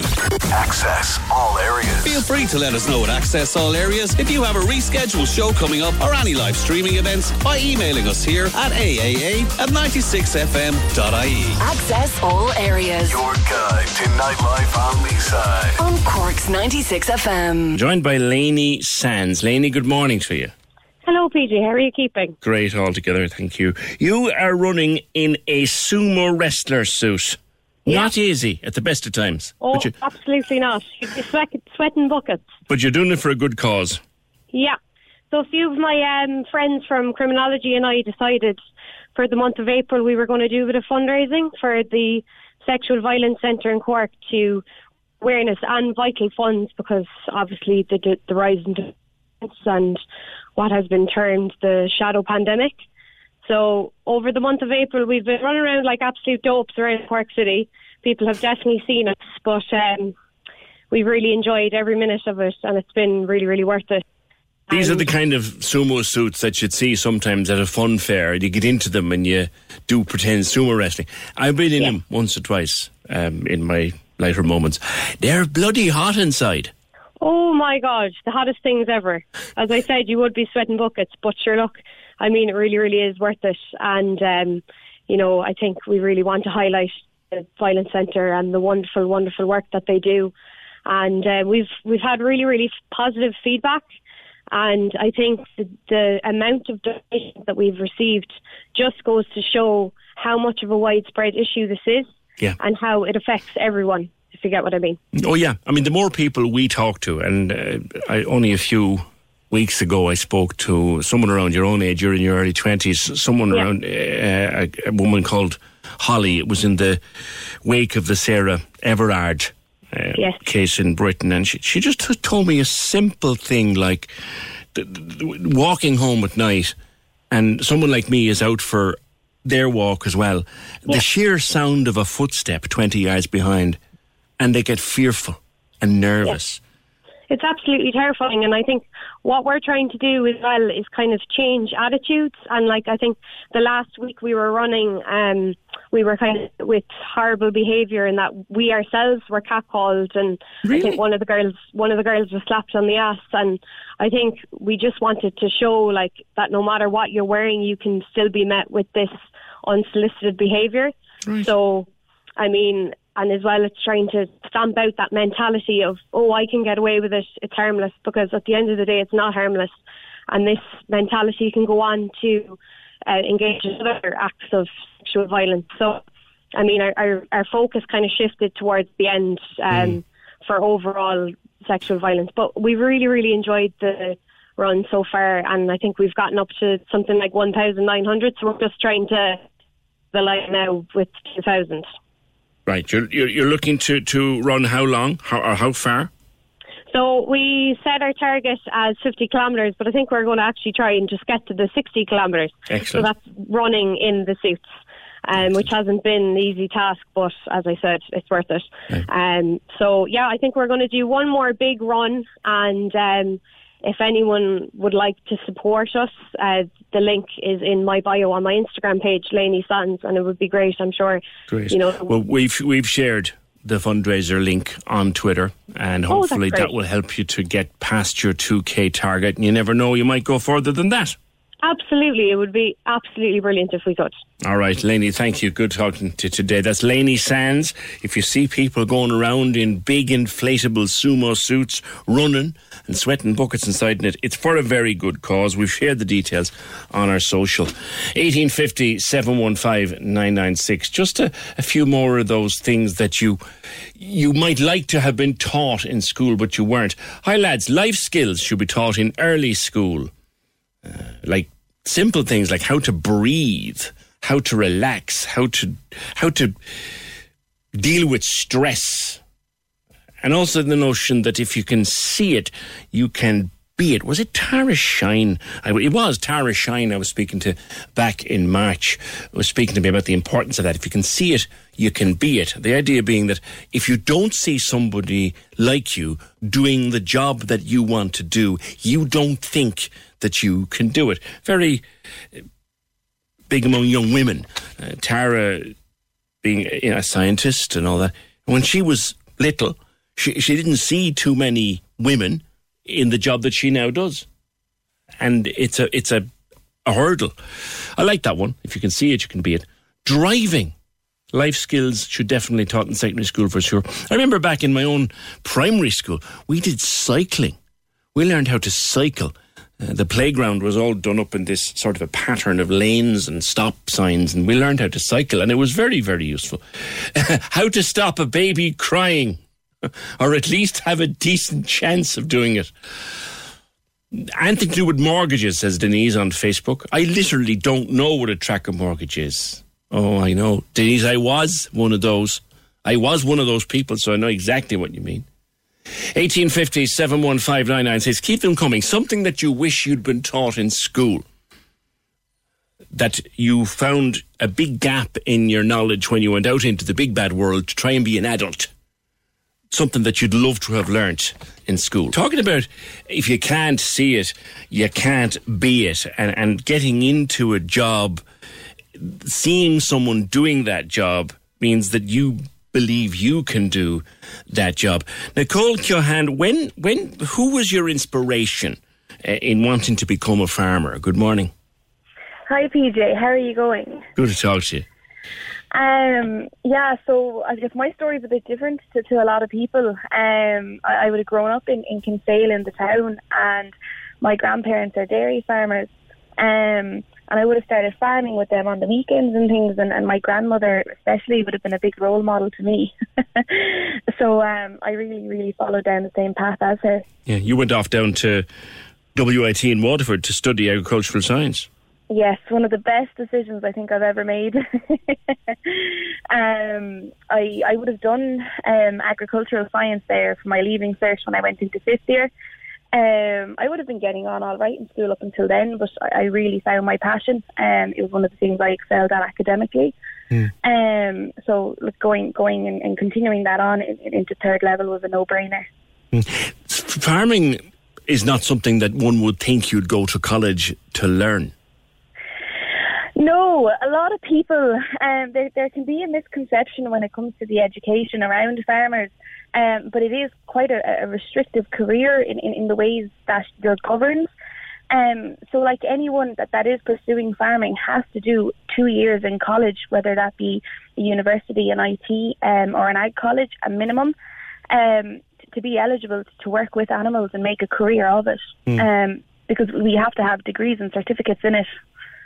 Really? To get into it now, you have to have qualifications, yeah? Yeah, so it's called a Green Cert. You have to do 2 years in an agricultural college to be able to own animals. Right. That's a change. I mean, that's not the world your grandmother grew up in, is it? No, not initially. Now, my grandmother would have done her Green Cert as well. In order to have a herd number, you have to have it. So, most people have gone through it. I think there is a misconception there surrounding it. But it is great for young farmers as well, to get to college for 2 years and to make new friends, connections, and to become aware of more sustainable ways to farm is the big one at the moment. There you go. That is just where I was going to go with you next. Like farming, it has also changed in how you do it. Absolutely, absolutely. Look, and one of the main driving forces for that as well is farmers on the ground, if you talk to 95% of farmers, I talk to farmers every day with my job off the farm as well. They're always looking for more sustainable ways to do things because they're looking at their children and they're looking at their grandchildren, and they want the farm to be there and to still be profitable for them. Nicole, if I was to ask you this question, and it's not a smart question, what is your belief, or what do you think sustainable means? So, with sustainable, I'd be more focused on regenerative agriculture, which is where instead of maintaining the ground, right, so we're just giving back what we take, you're actually improving it. So there's a lot of stuff goes on with that at the moment. Look, in particular, the main thing the farmers are looking at now, and it has to be done, is reducing nitrogen, because it can affect water quality. So there's a lot of farmers now, let's say, it might be a bit technical, but basically, they're increasing grasses, different types of grasses where you're having to spread less nitrogen. So you're actually improving soil structure instead of maintaining it. And so you're trying to make it better than you got it in. So this is where the going to college and learning the science comes in. Yes, Absolutely, absolutely. And of course, we should not forget that you got a major award for your final year project at WIT. Yes, I was very lucky to be awarded that. What was the project on? So I focused on antimicrobial resistance in the dairy industry, so the use of antibiotics and how we can cut that down. And I got brilliant results. I got better results then with the use of antibiotics. So, it was brilliant results, and it's actually a topic that I'll be investigating further now. Right. From September onwards. I'll be starting a PhD in it. Oh, well done. So you are working as a sales advisor with an animal company, an animal health company, but farming at the same time. Is this it? Is this the career at 23? You've decided this is it? Yeah, so I guess the sales was kind of an intermittent thing. You need to keep a bob in the pocket, don't you? Correct, absolutely. Fund the lifestyle that's a bit non-existent at the moment. But the company that I do work with, AHV, they're a brilliant company, and they are sponsoring the PhD for me. So, it was a thing where, they've employed me through sales in the meantime, while we were waiting for the PhD to go through. So now from September we'll be full steam ahead, and there'll be a lot of research going on in the background, which is brilliant. Well, good luck to you, and it's a big career ahead. And it's great to see young people getting into farming, because it's our biggest industry. Agriculture and tourism, I suppose, are two biggest industries. Great to see young Nicole Keohane from West Cork. Thank you, Nicole, and congratulations on the success so far. No doubt plenty more to come in the future. 1850 715 996. The way you know someone isn't well, but you kind of weren't expecting them to go. That's kind of what happened. Straight out to McLaughlin. It's there. Alan McLaughlin has done it. First goal, and obviously the most important goal. That one's for me, my wife and my little girl at home, Abby. And obviously for all the supporters here tonight, all the people in the bars and in the clubs back in Ireland. That was for them. Trevor Welch, where were you that night when he scored the goal in the North? Yeah, I was watching on television, and I remember how, the atmosphere was certainly intimidating when Ireland went up to play that crucial qualifier. And, we were up against it, obviously, goal down, Peach, and, we had to do something, and Jack Charlton decided to give Alan McLaughlin a go, and he was a renowned goal scorer. In fact, he never scored for Ireland before that night, and Tony Cascarine, I think, was hoping he'd come on and try and get Ireland back into it. But he brought off Ray Houghton, brought on Alan McLaughlin. The ball arrived at his foot, and bang. A wall couldn't have stopped it. And the rest is history, as the fella says. Yeah. I think Ray Houghton, to be fair, who he replaced that night, summed up in a tribute to him very well this morning, Paige, when he said that football sometimes throws up a special moment for a special person to do something magical. And that will be a night, certainly, that, his contribution will never be forgotten by Irish football supporters. Alan McLaughlin was only 54, Trev. What happened to him? Yeah, I think he had a kidney tumour back in 2012, I think around 9 years ago. And, it got cancerous, and, unfortunately, he fought a brave battle, but it got him in the end. And, he leaves behind his wife and two daughters. And, you could tell by the outpouring in social media, Peach, since his passing, how respected he was. The outpouring social media and radio, TV and newspapers. I didn't know him personally, but I did meet him. I met him a couple of times during awards back in in the 90s in Dublin. But by all accounts, a lovely fella, very insightful on football. But as a coach, when he went into coaching and with our colleagues in Talk Sport, he was a very good co-commentator, really insightful on the game. And, he's a huge loss. I see fellas tweeting there from BBC as well, his contribution for their radio work. But, he was a very popular fella. As we mentioned, he'd always be remembered, Peach, for that goal in Belfast in November 93, which of course set us to the World Cup. He opened the door for the Irish to party in the USA. Yeah. As I mentioned, he replaced Ray Houghton that night, and only for that goal, Ray Houghton would have never got that famous goal in Giant Stadium. Yes, in the Giant Stadium in New Jersey, with thousands and thousands of Irish fans including myself, was there behind the goal that night in the Giant Stadium, Peach. We cherish those memories forever and ever because of that great man, Alan McLaughlin. There's a lot of talk about Jack lately and that beautiful documentary that's Finding Jack Charlton, heartbreaking documentary. But McLaughlin was one of these young lads that Jack just took a punt on, like Jack did.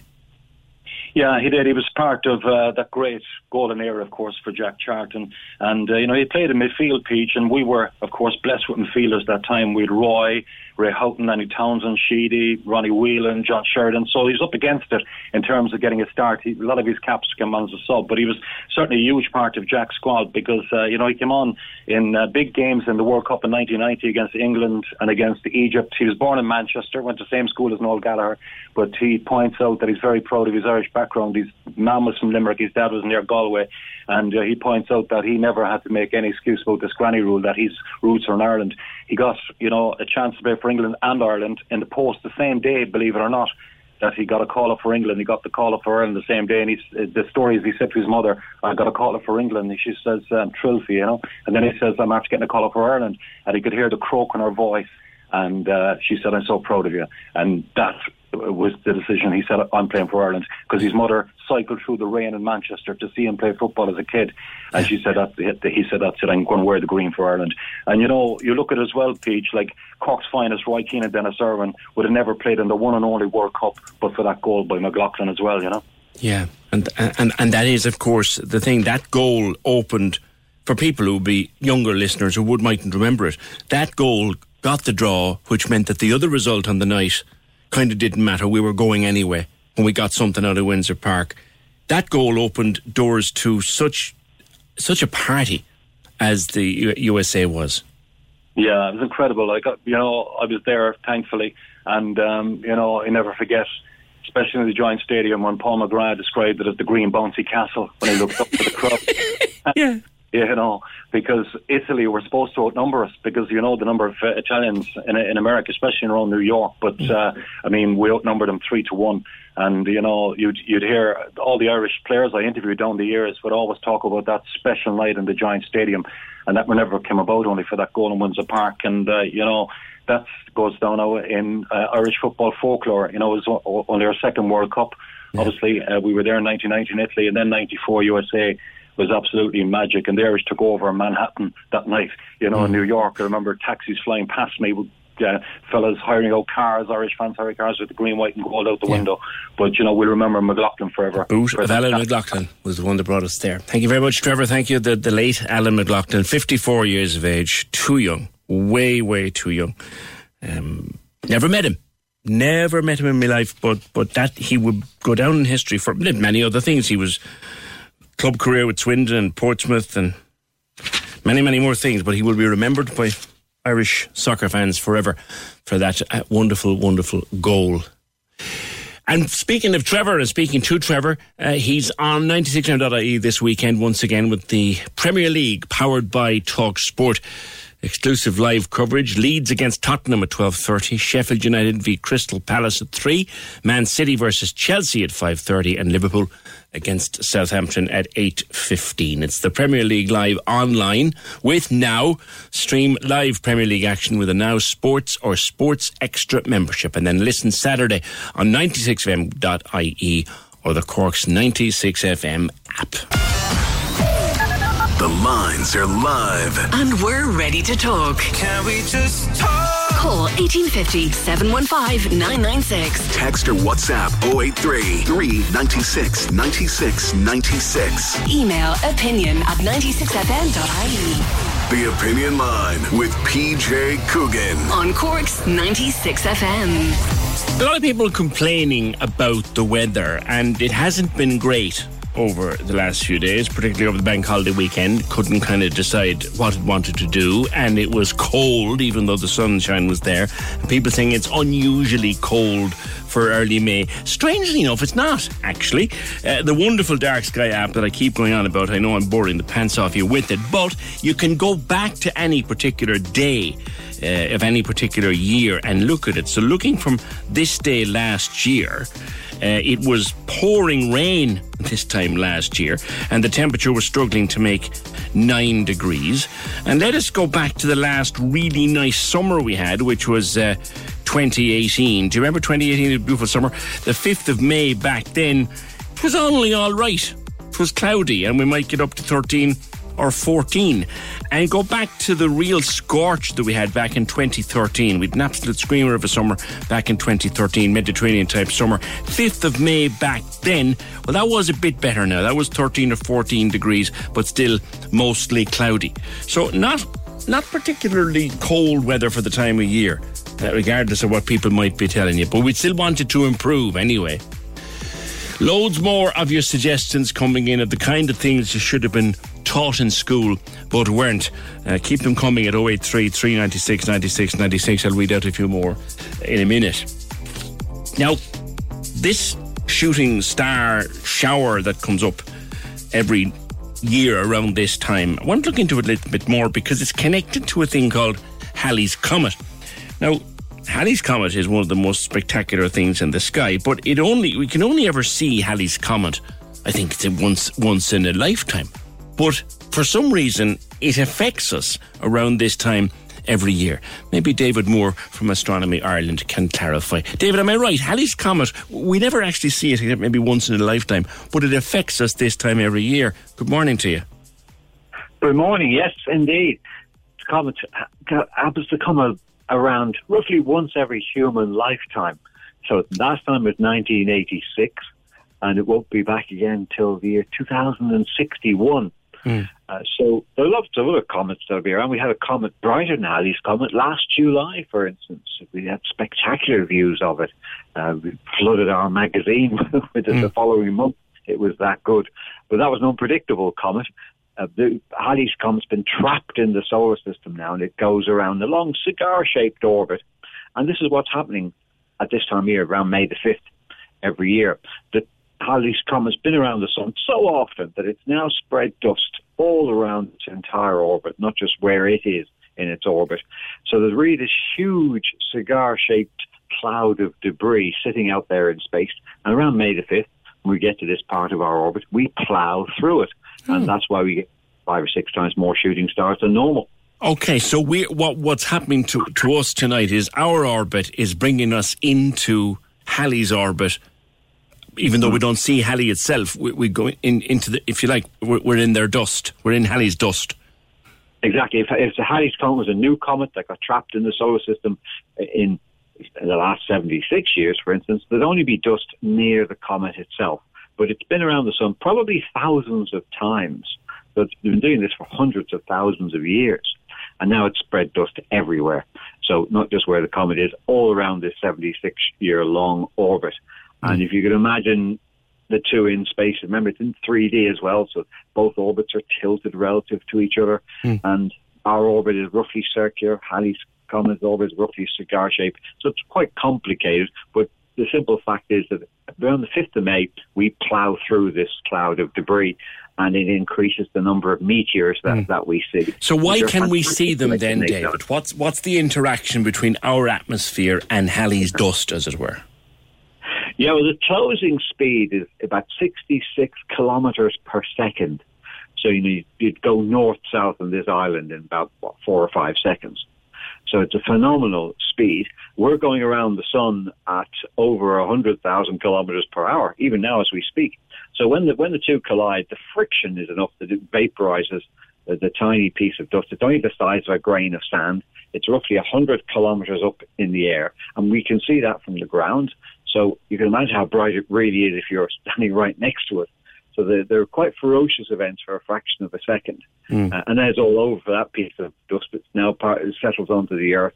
We're picking up thousands of tons of this debris in space every year. So if I stand out tonight, I have a south-facing back garden. So if I sit out in my back garden tonight, what time should it be out there, and what can I expect to see and where?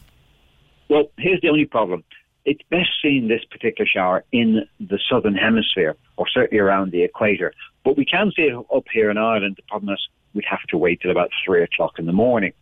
And that's when we'll be catching the meteors we'll be on the same side of the Earth as the little bits of dust are, so we plough into them that way. And we've only got then till just after 4 o'clock when the sky starts to brighten up in the morning. So you've got this narrow window of about 3 to 4 in the morning where they're ideal to see.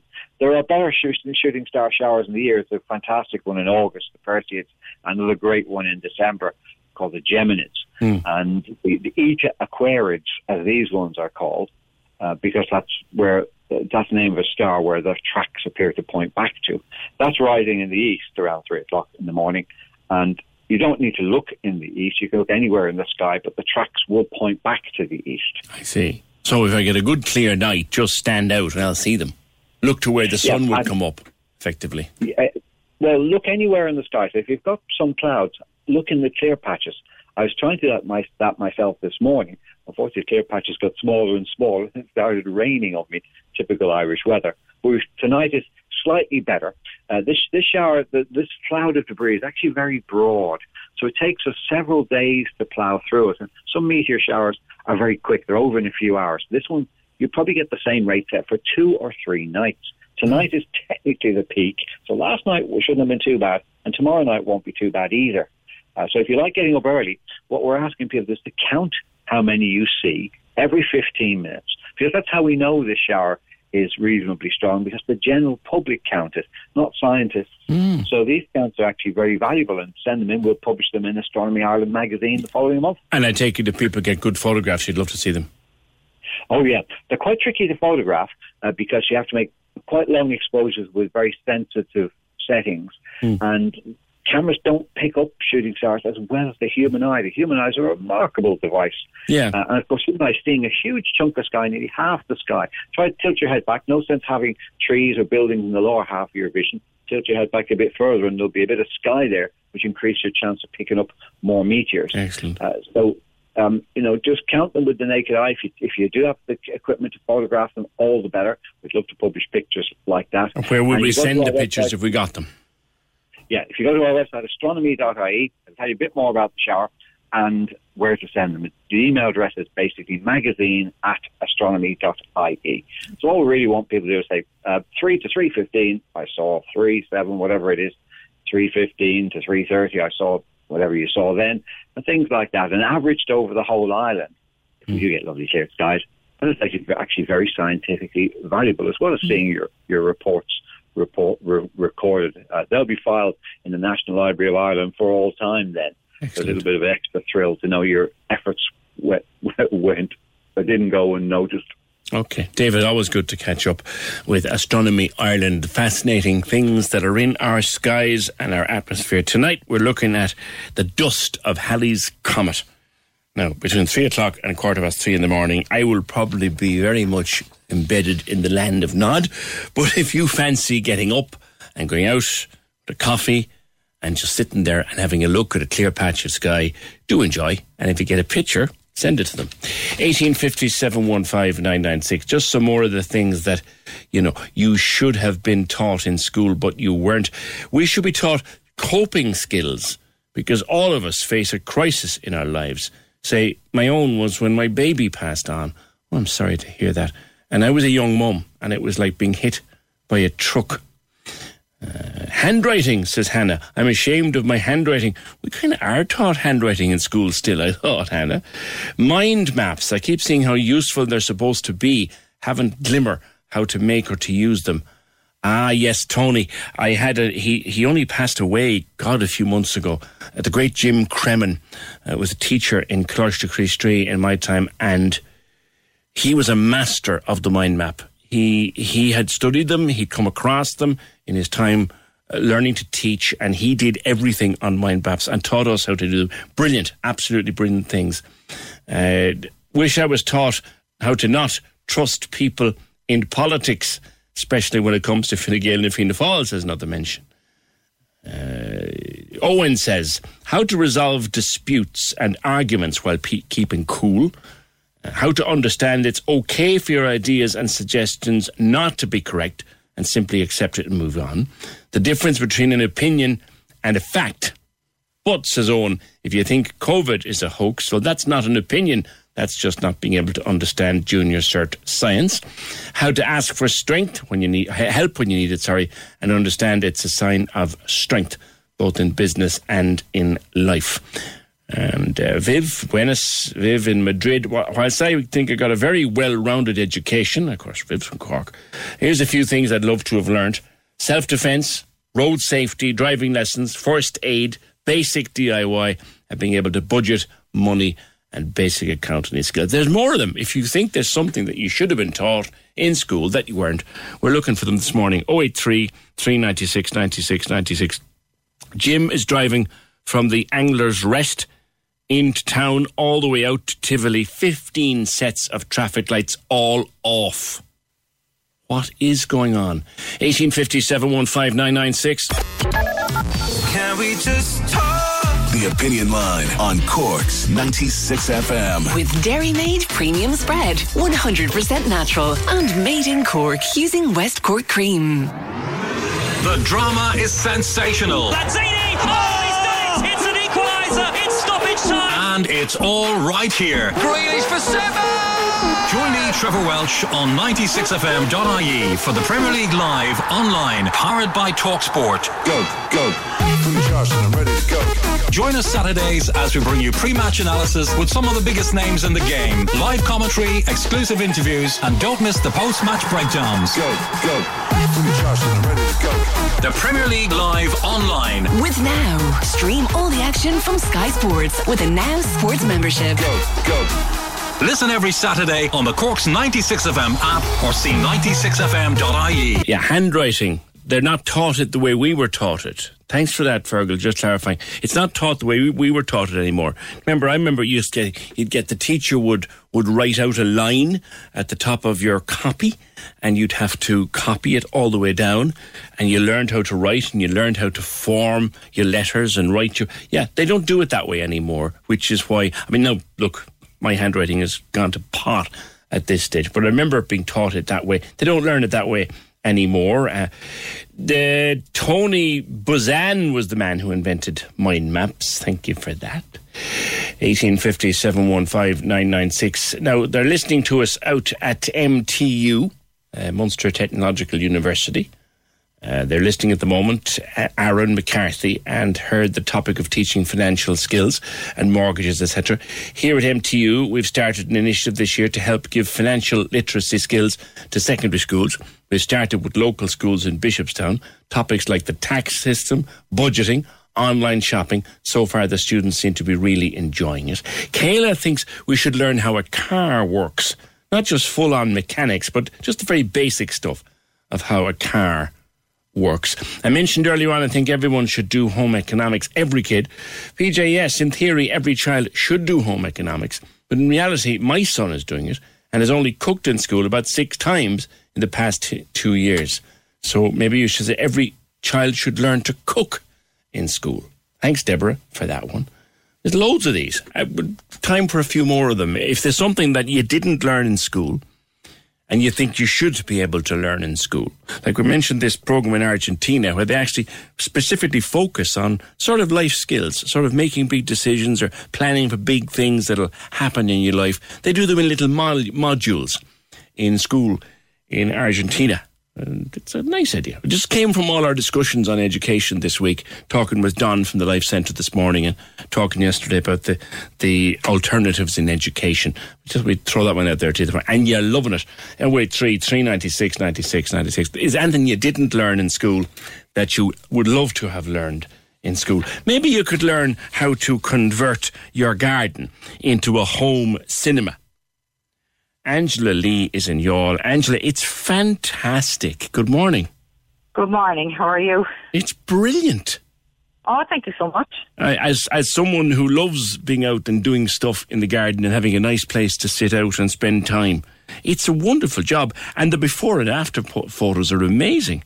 So where'd you get the idea? Thank you. Well, I'm constantly on Pinterest, so I saw a picture on Pinterest of a fireplace with the kind of a home cinema. Right. So I showed it to a neighbour of ours who's a fantastic builder. So he did it all for me. He was brilliant.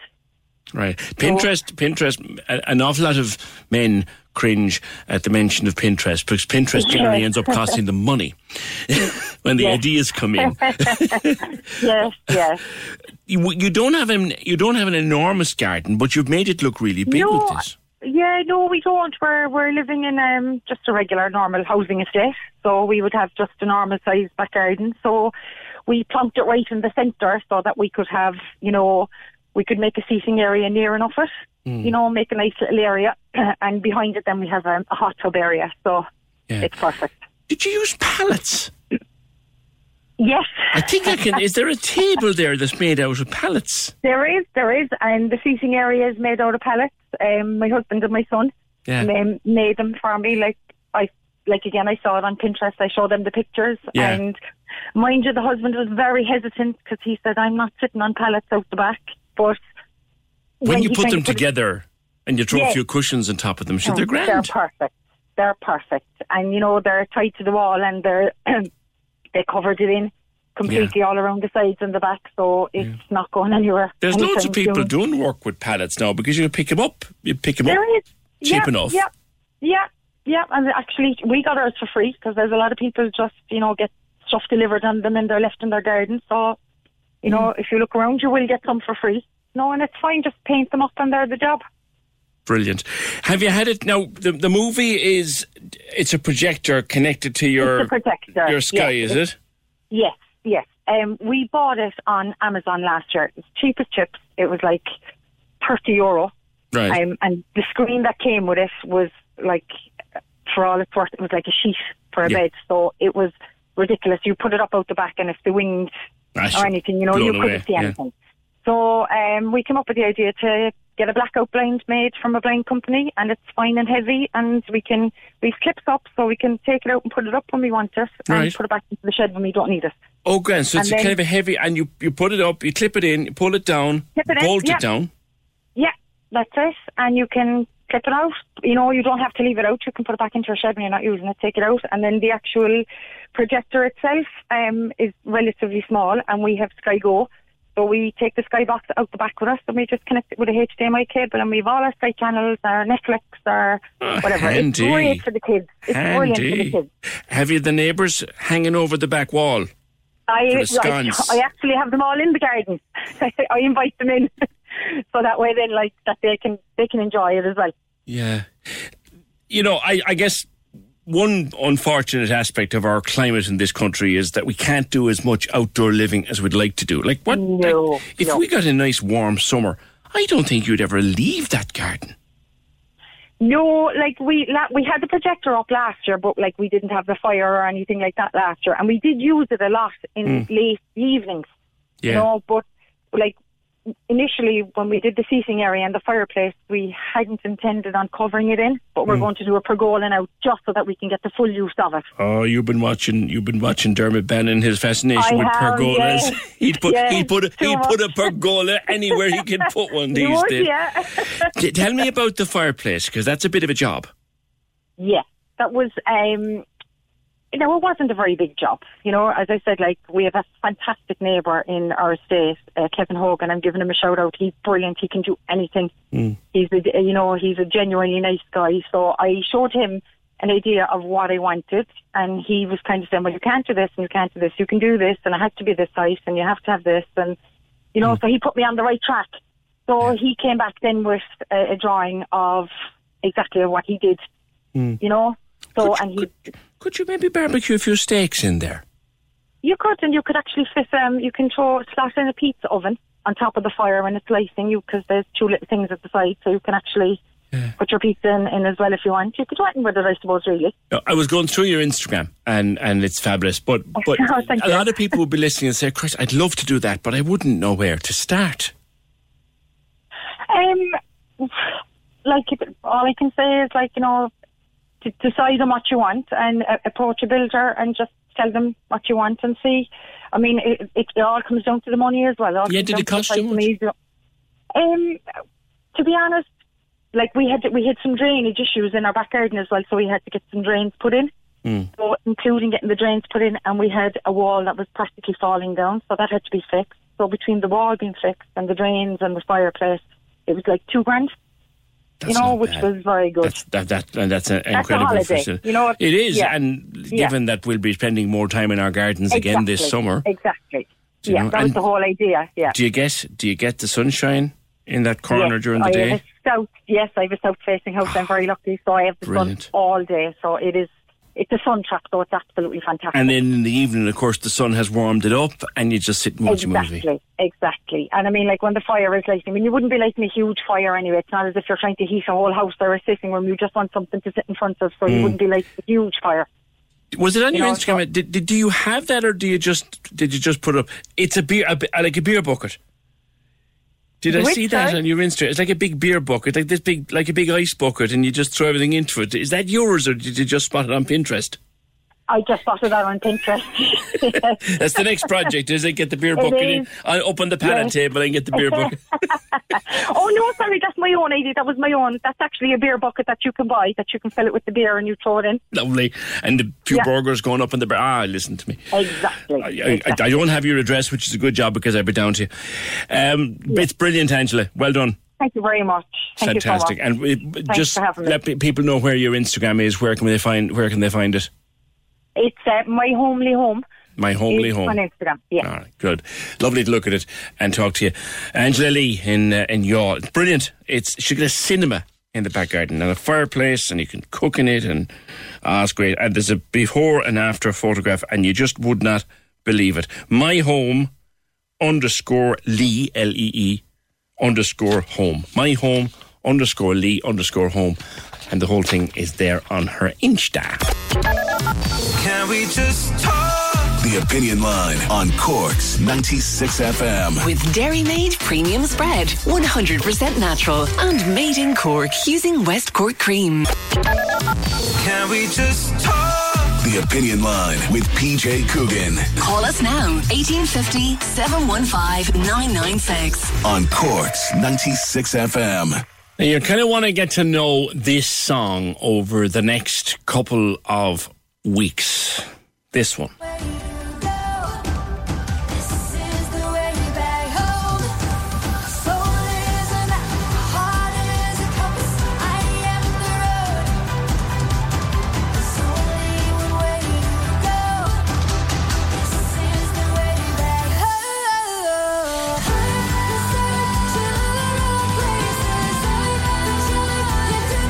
Why would I want to get to know that, PJ? Because of this.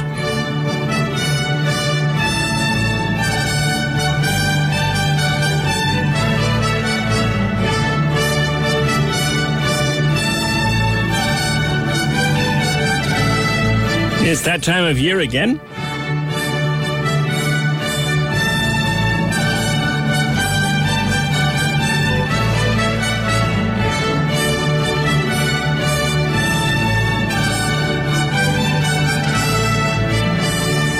Eurovision time. Now, last year it didn't happen, but this year it's going to happen. That song I played for you is Leslie Roy and Maps, which is the Irish entry. Ken O'Sullivan, good morning. Good morning, PJ. Wasn't it nice to have a Eurovision back again? Because we missed it so much last year. We did, but in your own personal view, you're even more gutted that you can't be there. Indeed, because for a long time I've been holding out and keeping my fingers crossed for a Dutch victory, because I've always wanted to go to a Eurovision in the Netherlands, and especially when Duncan Lawrence won it in 2019, I was as happy for a Dutch victory as I would have been, say, for an Irish victory, because it meant that a week in the Netherlands at some nice venue. It's a country that I've always loved, and I'm a regular visitor there, so I was looking forward to that. And then it didn't happen, and then this year it's not happening for me personally because, well, it's going to be difficult to get to. They're only accrediting 500 journalists, and I decided to not throw my hat in the ring for that because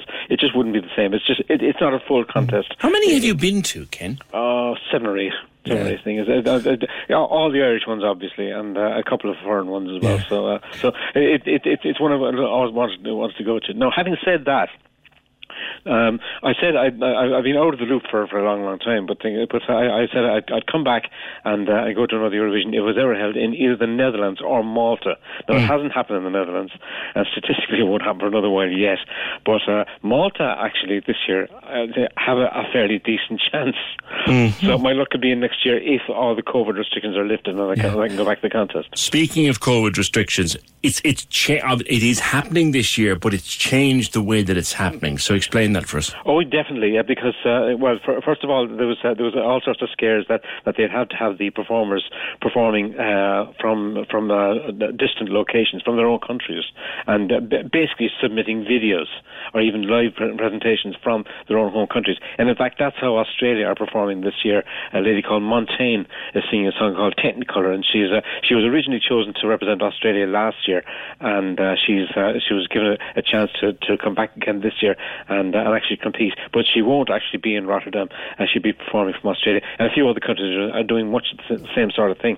But thankfully, most will actually be in Rotterdam, and there will be an audience, not the massive audiences that we've come to expect and to know and love at Eurovision, but there will be an audience. There'll be 3,500 people in the audience on final night on the 22nd of May. Now, Leslie Roy is our entrant, as she was last year, but she can't. The song, I thought last year's song was very strong, but she never got to perform it. Why does she have to have a whole new song this year? Well, this is because of the publication rules, and in fact, it's one of the reasons why Belarus were disqualified, because Belarus were supposed to be in this year's contest, but they broke the rules in terms of the song that they submitted, and it's all to do with the publication of the song. The rules are very, very strict. That you can only actually have a new original song that hasn't been performed or published before, and unfortunately, by the time they got around to cancelling last year's Eurovision, all the songs that had been submitted were registered as being from 2020. So they couldn't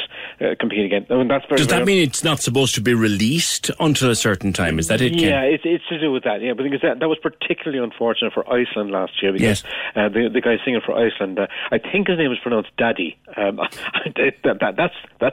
up for debate. That was a good tune, actually. It was outstanding, and it was well regarded as possibly the favourite and the runaway favourite for the contest last year. And Iceland would have been celebrating their very, very first ever Eurovision win. It didn't happen, unfortunately, because of the cancellation, but they have brought back the same artist, and his song this year is very, very strong as well, and it must be regarded as certainly one to be considered. It's called 10 Years, and that's not bad either, but I don't think it's going to win. It's certainly not as strong as last year's song. Looking at the prospects of Leslie Roy getting out of her semi-final, if you read the various blogs around the place, there's a lot of fondness out there for Maps, but she's in a tough semi-final. She's in a very tough semi-final, because there are a couple of very, very good songs in there, and there's 16 songs in the semi-final, and you've really only got to get in the top 10. So she really only has to finish 7th from bottom to qualify. But even that, I think, is going to be a bit of a stretch. It's not a terrific song. I don't think it's as good as last year's song. No, it's not. But the thing that actually upsets me most is that instead of actually choosing an Irish songwriting team, they've gone to a songwriting mill in Sweden and got 4 Swedish composers to write the song. Now, I think that's kind of wrong, because I think that the song should reflect in some way the nationality and the identity of the country that it's representing. Sweden's kind of good at this racket, you know? Well, they are, but if Sweden keep on churning out songs for every country, I mean, they've churned out songs for countries all over Europe, and not always with a great deal of success. Yeah. I mean, when you consider that Ireland has actually had a couple of songs by Swedish composers over the last few years, and none of them have qualified. Now, Terry was watching the Swedish competition himself a few weeks ago, and he was telling me there's some great songs in it from Sweden. The winner, the Swede, any one of the top 3 in the Swedish contest could have won this thing. Well, yeah, but surprisingly, the one that I fancied least to do well in the Swedish final actually ended up the winner. And there was a couple of some big hitters and previous Eurovision contestants actually in that Swedish final, and there were some decent songs in it, but they've won 6 times. They're one behind us, and they've been sort of on our shoulder for the last little while. And and they keep on threatening it, but I don't think it's going to win this year, because this year's song Heroes is their song. Just getting back to us, I mean, being the record holders with 7, it's been a very, very long time, and The way the thing has gone, the way it's voted on, the way it's structured, the realistic prospects of us ever winning again, Ken, must be small. Well, I think that they have to go back to basics and find out what we're good at, because the point I made a little earlier about the song mills that actually just churn out the same song, and if you listened to the songs of this year's contest without actually seeing the actual visual and the video presentation and all the choreography and the flashing lights and the costumes and everything, if you actually listen to the songs, there's an awful lot of similarities there. There's it's very difficult to pick out any song with a particular identity, and that's what the fault is. Ireland have to go back to what we're good at. We are darn good at writing fantastic ballads and getting professional. But would something like What's Another Year get a second listen now? I would like to think that it would, because it would stand out. It would be unique. In the field of the other songs that are competing in it. I mean, there. I don't think there's even one ballad in this year's contest.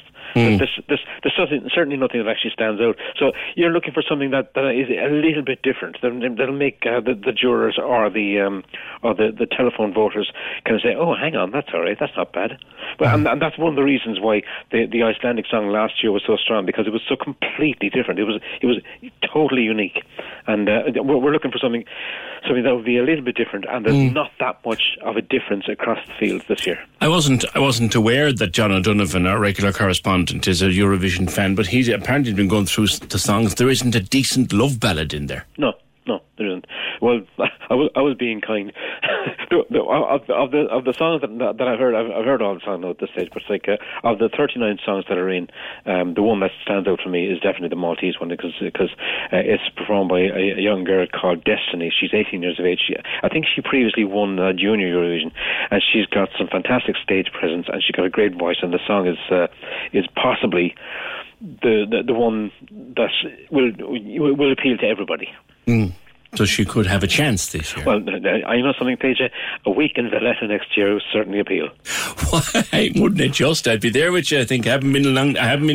We haven't been to a Eurovision in such a long time. We used to be a regular fixture at these things. They could hardly hold it without us at one point. Ken, the schedule is what? When are the semis and when is the final? The semi-final, the first semi-final in which Leslie Roy will compete, and best of luck to her, by the way, is the 18th of May, which I think is this day fortnight. This day fortnight, yeah. No, hang on, what is it? Today's Wednesday. Yeah. Tuesday the 18th is the first semi-final. The second semi-final is on Thursday the 20th, and the final then will be on Saturday the 22nd. Terry is a bit of a Eurovision buff, and he doesn't agree with you on Malta. I think we'll have to set you at one another. Well, just out of interest, who does Terry fancy this year? Well, I think he likes the Swedish one very much. Okay. We'll see what happens. Ken, good man. We'll catch up again between now and contest and contest time. But we do have to tip the hat to the fact that we are now unofficially, Ken O'Sullivan, Eurovision month. Love it or hate it, you can't ignore it. You absolutely cannot ignore it. Just on the subjects that should be taught at school but aren't. Bernie says compassion should be taught. That life isn't all about me. The Instagram generation is not unique in being self-centred. Every generation had to learn to stop life being about them or competing with the neighbours, says Bernie. Lily, this is a good one. How to say no. I'm always being railroaded into doing things and going to meetings or meetups or some sales thing, but it's all for other people. And then for other people, again, it's more serious. It's drugs or crime. Learn to say no. Learn the skill of refusing, because there's many of us find it difficult to refuse to do something that you know you don't want to do. Yeah, that's a great point, Lily. Do you ever wake up of a Saturday morning or something and say, you know, God, I'm supposed to meet so-and-so now. I really have no mind for this. I don't know why I agreed to it. You know? But we do that all the time to be nice. Instead of saying, when they say, actually, I'm sorry, it doesn't suit me. I can't do it. Sorry. We're not good at that. Good point, Lily. Thanks. Every school CPR, that's right, coping skills. A few more of them. I had this one that I wanted to read out. Andrew says, you've touched on something I'm forever saying, We're not educated for our benefit, we're educated for the benefit of the corporate world. Even in Cork, UCC is being financially backed by a whole host of tech and pharma multinationals. We're sadly mere tools in a continuous production line of talent for such companies until the Leaving Cert is overhauled from being a test of memory to one of intelligence. It's a rather bleak outlook on life, Andrew, but I do see the point. We are kind of a factory for the big companies of the world. 1850 715 996. I'll take one or two more of those if you have them on 083 396 96 96. Something else that's just come through from the newsroom. We covered this a few weeks ago when the primetime programme went out in March. The Department of Health has said there is no evidence that it compiled secret dossiers on autistic children. And this was alleged in the RTE primetime programme back in March. It said it was carried out in cases where parents of the children were involved in legal action against the state. That was the tenet of the programme. The Secretary-General of the Department of Health, Robert Watt, says that information held by the department was not collected secretly. That will develop, I suspect, throughout the course of the day. 1850 715 996. As we come out of the pandemic, and you know what? Come out of it we will. Sooner rather than later, we hope. A lot of people are going to want to continue to work from home. Or do as much as they can from home. It's just become a nice way to work for a lot of people. But it depends on a few things. And one thing it depends on is having decent access to broadband. Emma, good morning to you. Good morning. Thanks so much for having me on. Happy to do so. Whereabouts are you based for your business? Okay, so I am based in a place called Knockawadra, Rossmore, and it is 7 kilometres out from Clonakilty, West Cork. So, what's your broadband like? Terrible. Unfortunately, we're deemed as a black spot, which means that we really can't get anyone to cover us, to give us proper coverage. We've tried all sorts of systems, satellite, mobile, broadband, fixed line.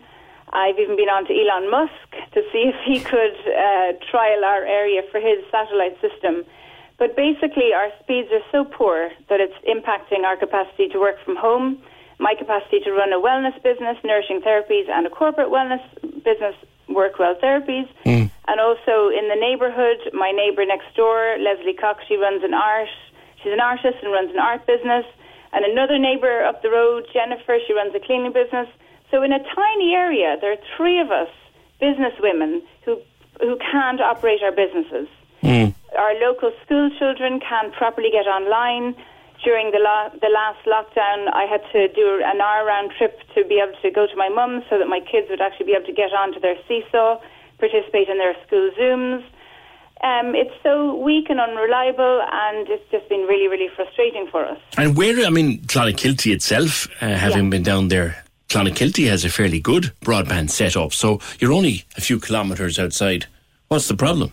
Well, the fact is that it's, Clonakilty is brilliant, and actually for me to be able to do my online classes, I've used my mobile broadband for my phone. I've used a closed premises that someone kindly lent me. So Clon is brilliant, and you'll find that the towns are brilliant. Like Dunmanway has really strong speeds as well, Skibbereen, towns and cities, but rural locations tend to be forgotten about. And the government is rolling out a national broadband programme to facilitate households being able to connect to fibre optics. Now, fibre is the solution to kind of unstable broadband coverage from land. No, fibre is the business. How far are you from the nearest fibre box? Well, this is the frustrating thing. It's just a kilometre up the road. Right. And I spoke to my neighbours who actually have it installed, and they said it's a total game changer, that they both work from home for different tech companies, and they can get speeds of 40 to 50, which again, Dunmanway fibre is 650, so it depends where you are. But even 40, 50 is amazing. And what have you got, Emma? 0.7. Oh, my God. Yeah. So that's, for me to actually give an online consultation, an online class, I need a minimum of 10, 0.7. It's so frustrating. So you can't Zoom on that, not a hope. You can't. And as, we started this petition, we started this campaign to expedite the rollout of fibre to our community. And as I've been going around gathering signatures, I've been hearing these stories, and they're so common to rural areas of, people who've lost jobs because they can't get online for their tech companies. People who can't participate in meetings because they have to have the Zoom off and it looks as if they're not participating. School kids, I had to bring my kids to my mum's for them to get online. Other kids, they just don't know whether they'll be able to participate or not. If it doesn't work in the house, I have to go up the hill to do my mobile broadband for my kids to be able to just input some information online. It's really ridiculous in the 21st century. There should be no reason why you can't just open up and run your business anywhere in the country. Because that's what we're being told. Well, more and more people, having experienced some working from home, if their job is feasible to allow them to do it, they want to continue to do it. But not only that, it's actually going to be enshrined in law in September. That's that 20% of a working person's life can be worked from home because they've proved that remote working works on so many levels. But again, people in rural locations will suffer from the lack of broadband, lack of proper connectivity. So it's very frustrating.